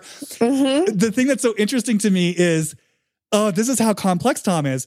I don't think Tom ever actually intended to do that. I do think this is a part of his native self, though. Like we talked about this last time. He's an initiator. Like you're saying, there's an aspect of him that if he made different choices could be the evolved masculine. By the way, guys, I'm not saying powerful women need a masculine to initiate them. That's not the point. I'm just saying in this case, there's an initiator in Tom. And it's interesting that he's unwittingly initiated both of them. But what's so complex about Tom is he would say on a conscious level, yeah, I'm doing everything to support them. I want them to be their best selves. That actually is a good boy facade to cover a deeper negative intention, to actually control, manipulate, and use them for his own advantage, which that negative intention is actually a cover for his deeper higher self that actually does want to initiate them. And I'm saying all this because, again, I started this by saying Tom is a complex guy. And I'm like, here it is. He's such a fucking shapeshifter. He's such a sorcerer. He's such like this is why I get so frustrated, because much like I was just saying with Ariana, I want Tom to like step into himself because he feels like such a dynamic magician. And if he could gain mastery over all of this, oh my God, he actually would be deserving of the ego he now has, which he doesn't deserve now because he's in his immature masculine. So I want to say that. And then the last thing I was going to say that reminded me of what I was thinking about earlier is it's so interesting, like this notion of Tom having a historical relationship to feeling used and abused. It's happening right now, even with the show, because the truth is, and this is where things get so tricky, Kirstin, he did save the show. And these people, Lala, Sheena, whoever else, did make money off of Scandival. He is getting used. And so, and there are parts, I want to say, like, I've pretty much washed my hands clean with Tom at this point because the commitment to victimization, I just can't tolerate it. But I will say there are little parts where I'm kind of like, I get what you're saying, Tom. And the one of the few things that I get what he's saying is like, these people, they fucking cashed in. They rode this all the way to the bank and had no problem doing so. He's telling the truth there. He's Yeah. telling the truth. And they would look better if they at any point owned any of this. Yeah, like Any that's their negative. You're right, Tom. Like I used you and I loved it. Like that's their negative intention. But you know, that's where it gets so tricky for a guy like Tom, because he's holding on to threads of truth where it's like, again, maybe Nick Viall was a little bit late. It's like, but you were late too. But you fucking used me. You know what I mean? And it's like he holds on to that as like the evidence and the ammunition for why he can't and won't drop his guard into something deeper. He'll never become the empowered version of himself until he is the one holding himself accountable, that radical accountability where nobody has to say it to you. You go, you know what? Let me say something about myself. And you just say it. And Ariana and Rachel are mirrors to each other. They are not shadow elements to each other. They held up the mirror to each other. I think Raquel was probably looking at Ariana a little bit more than Ariana was looking at Raquel. And if there was any projection, I wonder, because I do believe that Tom projects, like mother issues onto Ariana. I wonder if Raquel also was unconsciously projecting her mother issues onto Ariana. And that's why doing the naughty, cheeky, do you see what I'm saying? And that little, that secret that they had, there's a childish quality to it. For example, the lightning bolt. Yeah. You know what I mean? Very immature. And one thing I want to say about that is, here's the funny part about all this. When you're really paying attention to life, you see a lot of symbolism and things. And when you're looking at the symbolism and the deeper layers, it helps you look at what's right about it instead of what's wrong about it. So, with Tom having this Dionysian energy that runs through him, and then with Raquel, with her hermetic shadow, Hermes, the shadow energy that came in and was the agent of change in all of this, they are both the sons of Zeus. Zeus was the god of thunder and lightning. The symbol for Zeus is the lightning rod. And what was the little symbol that they had as their tricky little secret? The lightning bolt. Well, you're going to die. Because I didn't even make this connection. So I don't normally do this, but for some reason before this episode, I was like, I'm just going to pull a tarot card just to see what's the theme of this episode. And I got to find a way to post this somewhere online. I'm thinking of starting Substack, but the card is literally called Thunderbolt. And if you can see the card, it's just all these lightning bolts. And I'll just read, because I actually am familiar with this card. So when I first picked it, I was so drawn to it because I know the meaning of it. But again, I totally forgot about the whole lightning bolt motif, which is just crazy. But listen to this. The card shows a tower being... So, I'm thinking in terms of Tom, Rachel, Scandival. The card shows a tower being burned, destroyed, blown apart. A man and a woman, which is interesting, a man and a woman, are leaping from it not because they want to, but because they have no choice. In the background is a transparent meditating figure representing the witnessing consciousness. You might be feeling pretty shaky right now, as if the earth is rocking beneath your feet. Your sense of security is being challenged, and the natural tendency is to try to hold on to whatever you can. Tom Sandoval. But this inner earthquake is both necessary and tremendously important. If you allow it, you will emerge from the wreckage stronger and more available for new experiences. Rachel. After the fire, the earth is replenished. After the storm, the air is clear. Try to watch the destruction with detachment, almost as if it were happening to somebody else. We're watching TV. Say yes to the process by meeting it halfway. So I just think it's crazy. That's the card I pulled, and it's literally called Thunderbolt. So, these are powerful people, right? At the end of this, Jamie, we can talk about other people all day long, but where we find the transformation is where we end by saying, and what am I learning about myself in this process? And what am I learning about myself? Who bothers you the most? Who pisses you off the most? Who disgusts you? And you want to look at that.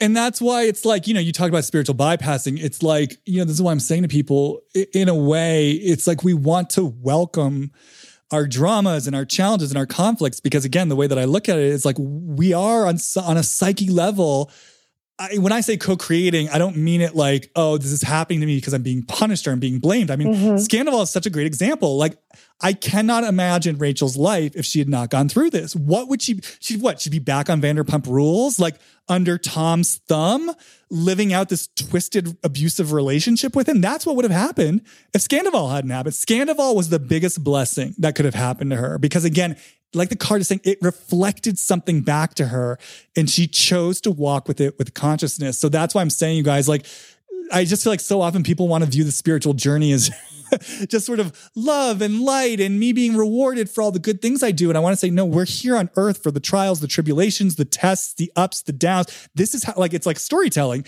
Heroes learn through conflict. That's how the transformation happens if they use their free will to engage with it that way.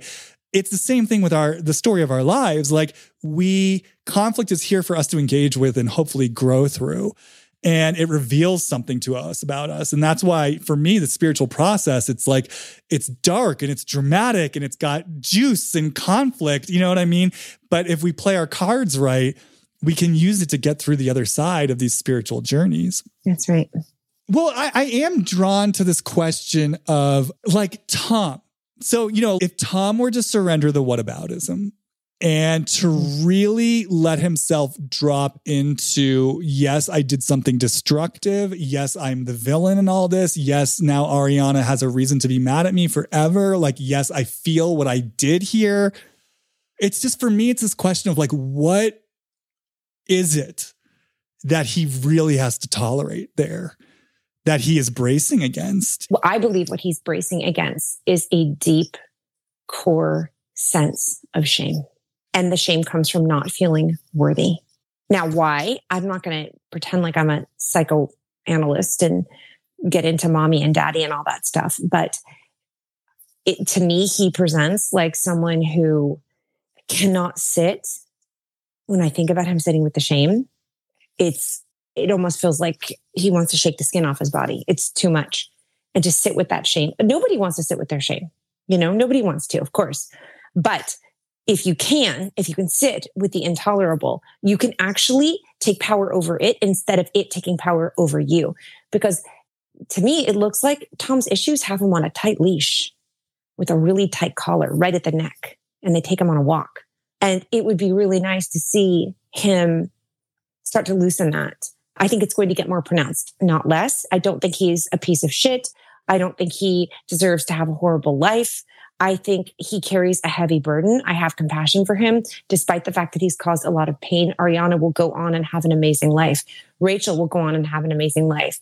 Tom will go on and have some amazing things in his life. I don't know if he'll ever feel the depth or the love or the deep joy. I think he'll have fun. I think he'll celebrate. But I think that he will experience his life like someone who is eating ice cream with a balloon on their tongue. It's interesting when I kind of feel into it. Well, first, I feel like he would have to actually tolerate a conscious experience of his own rage, which just feels so deep and intense. And so then it's like, if I let myself cycle through the rage of just how unfair this feels, how unseen I feel, how unheard I feel. Yeah, then it's the grief and the heartbreak of not being seen and heard, not being met. And then what comes up for me, and I think this is actually connected to the shame, and we actually explored this, my episode that I did about Sandoval with Piper, this came in and I'm really feeling it here. This was like a few years ago. So alone. Like, I just feel it, which, kind of explains the codependency. It kind of, because that was the other thing I was thinking, I kept thinking about, like, why not just end it with Ariana clean, clear, and honestly? And there were a number of reasons. Like, part of it was, again, wanting to stick it to her and like have a fuck you. Mm-hmm. But then I was also like, oh, because then he has to move. Well, I mean, theoretically, let's just say Rachel's not in the picture. It's like, he has to do this on his own. Like, he's moving out on his own. Whereas, he's always had an escape plan that involves like another woman, right?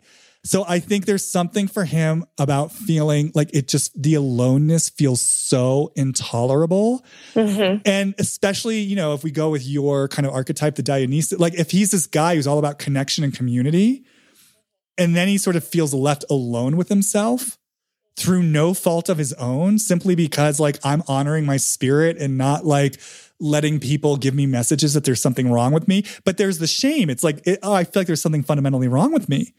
Like I'm being left alone just by virtue of being who I am. Yeah.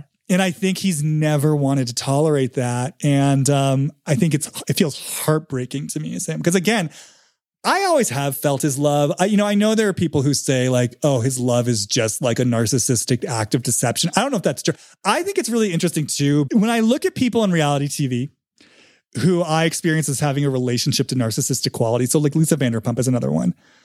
I would even say like Nene is another one. But it's like what they all have in common to me is like, I feel their hearts. Yeah. And I feel their love. And so that's why I'd love to like get someone on here who can talk more knowledgeably about narcissism. Because I often wonder if there's something about the narcissistic wound that is very especially connected to like a wound of the heart and that it impacts people who have a deep capacity for love.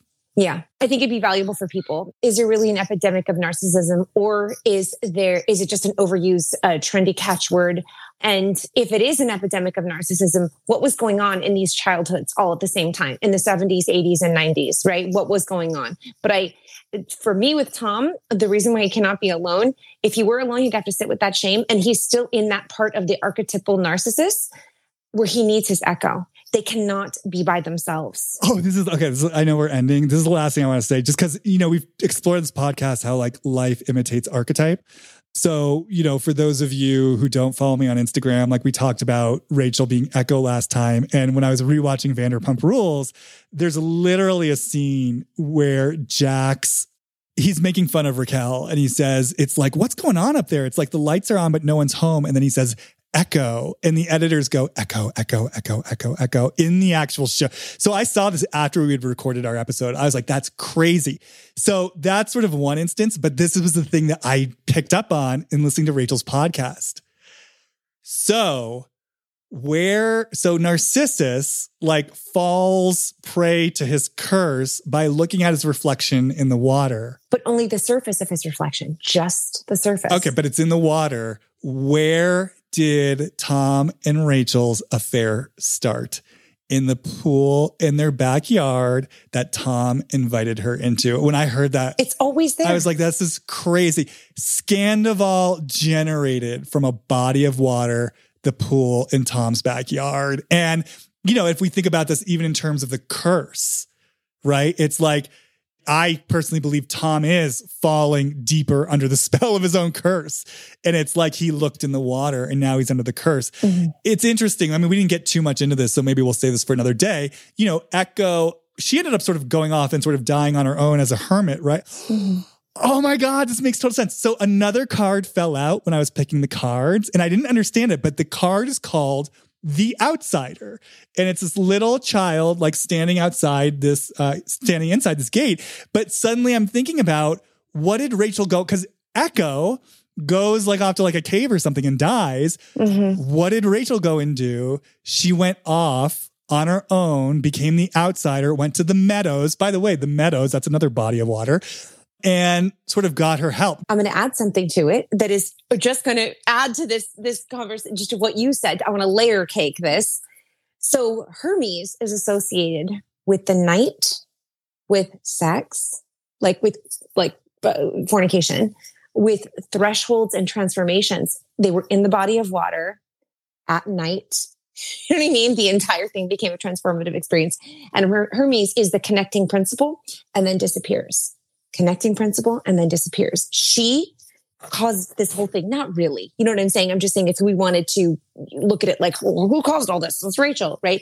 Then she disappeared and went off to the meadows. And no, she didn't. Echo didn't go there to die. But when we metabolize shadow, you are allowing, it is a death of sorts to that aspect. Yeah, she did die in a way. That's correct. And there's a rebirth here. It's like when, Persephone went to Hades and then Zeus negotiated for her return, and she came back fully owning her shadow. And she was the goddess of the underworld coming back in the spring when all this growth was happening. And that's an aspect when she went away. And to get into the Joseph Campbell of it all, that would be the hero's journey, where the hero went to go in a cave and reflect and learn and to get a treasure. And then deciding, do I bring my treasure back to the world and share my gifts and what I have learned with everyone? Do I start this podcast? Do I do this and share what I have learned, right? And so she's becoming the hero of her own story. We cannot keep people in these boxes You're the shamed one. And when you are with someone who, after you have made errors and mistakes, when you are truly, sincerely trying to own it, if they want to keep you in your position, that person, that's a toxic relationship and that's a dysfunctional system. And so you want to make sure that you're aware of that and refuse to keep that scarlet letter on, refuse to keep that albatross around your neck and say, no, I own what I did. I did that. And I am sorry. And here's who I am now. And I walk with this and I will harvest from this because I planted this and it's not all bad for anyone. Yeah, no, exactly. And I think this is a great note to close on. And it just kind of reminds me, just going back to my example of like the place where I had to own my sort of 15% and that there were destructive things I was doing, even within that relationship where I was technically the victim. It's like the willingness to own my negative intention. And then, like I said, to also own the impact of my actions where, let's just say, peers had found out about me talking shit about them with this person in a position of power.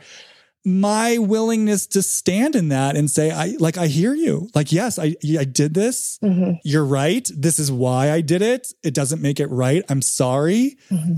I take in this had an impact on you. And I understand you might have to make choices as a result of it. So again, it's just, I don't know. There's just something, because I know we sort of talk in these conceptual ways. And I just really I always love bringing specificity and grounding. It's like just holding all of it. It's like compassion for myself, compassion for you, understanding of why I did what I did, claiming the negative pleasure, but not making myself a horrible person, but also understanding I did have an impact and you might have boundaries as a result of it. And that's okay. It's like, we're all human. And by the way, Ariana is going to have, I don't think she's going to go out and do something like Tom did, but she has her own moments where she hurts other people.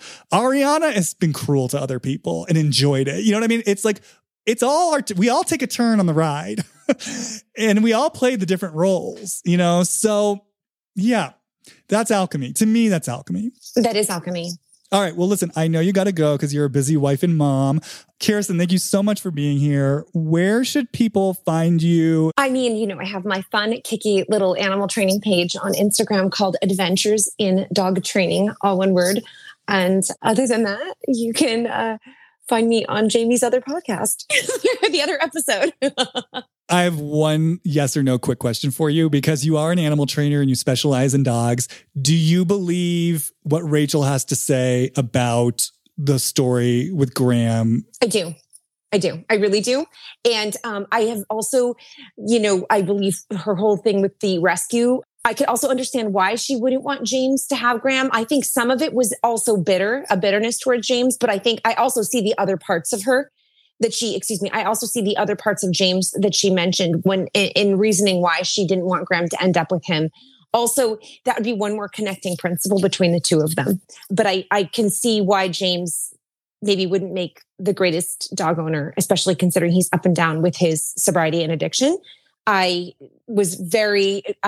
felt how painful that must have been and humiliating the way the rescue handled it. And I saw how all the cast members that had the ability that held the power, exposed their own character by weaponizing this opportunity and using it as an opportunity to humiliate and hurt her and paint her in the poorest light possible. And she should be grateful for that because now in no uncertain terms, is there confusion about where she stands with certain people, how certain people who conducted themselves in a certain way feel about her in that with respect to this whole thing. And some of these people would benefit tremendously by having her come back. And she can now make this decision knowing in the full light of day.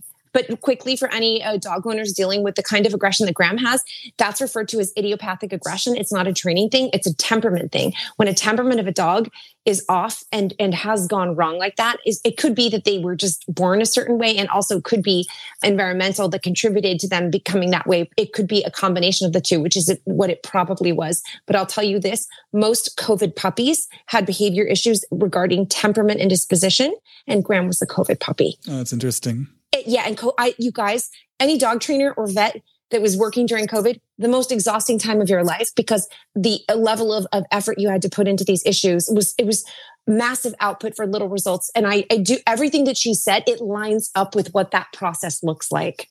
The rescue should not have done what they did though. It was gross. So interesting. And another betrayal. All right. Thank you so much for being here. As always, follow me on Instagram where I definitely have exclusive content. Jamie Stein, JamieStein. And if you find yourself resonating with this work and this notion of digging underneath your own patterns and perhaps your own choices that you don't feel particularly proud of to find out what is the true energy that wants to be seen, heard, witnessed, and expressed, just go to my website, hollywoodreadings.com, send me an email. At this point, I am not doing individual readings, but I am working with people on a deeper one-on-one level where we do just this. We take whatever your version of Scandival is, and we unpack it so that you can be a Rachel rather than a Tom. That's it for now. Thank you guys for being here, and I will see you on the flip side. Bye.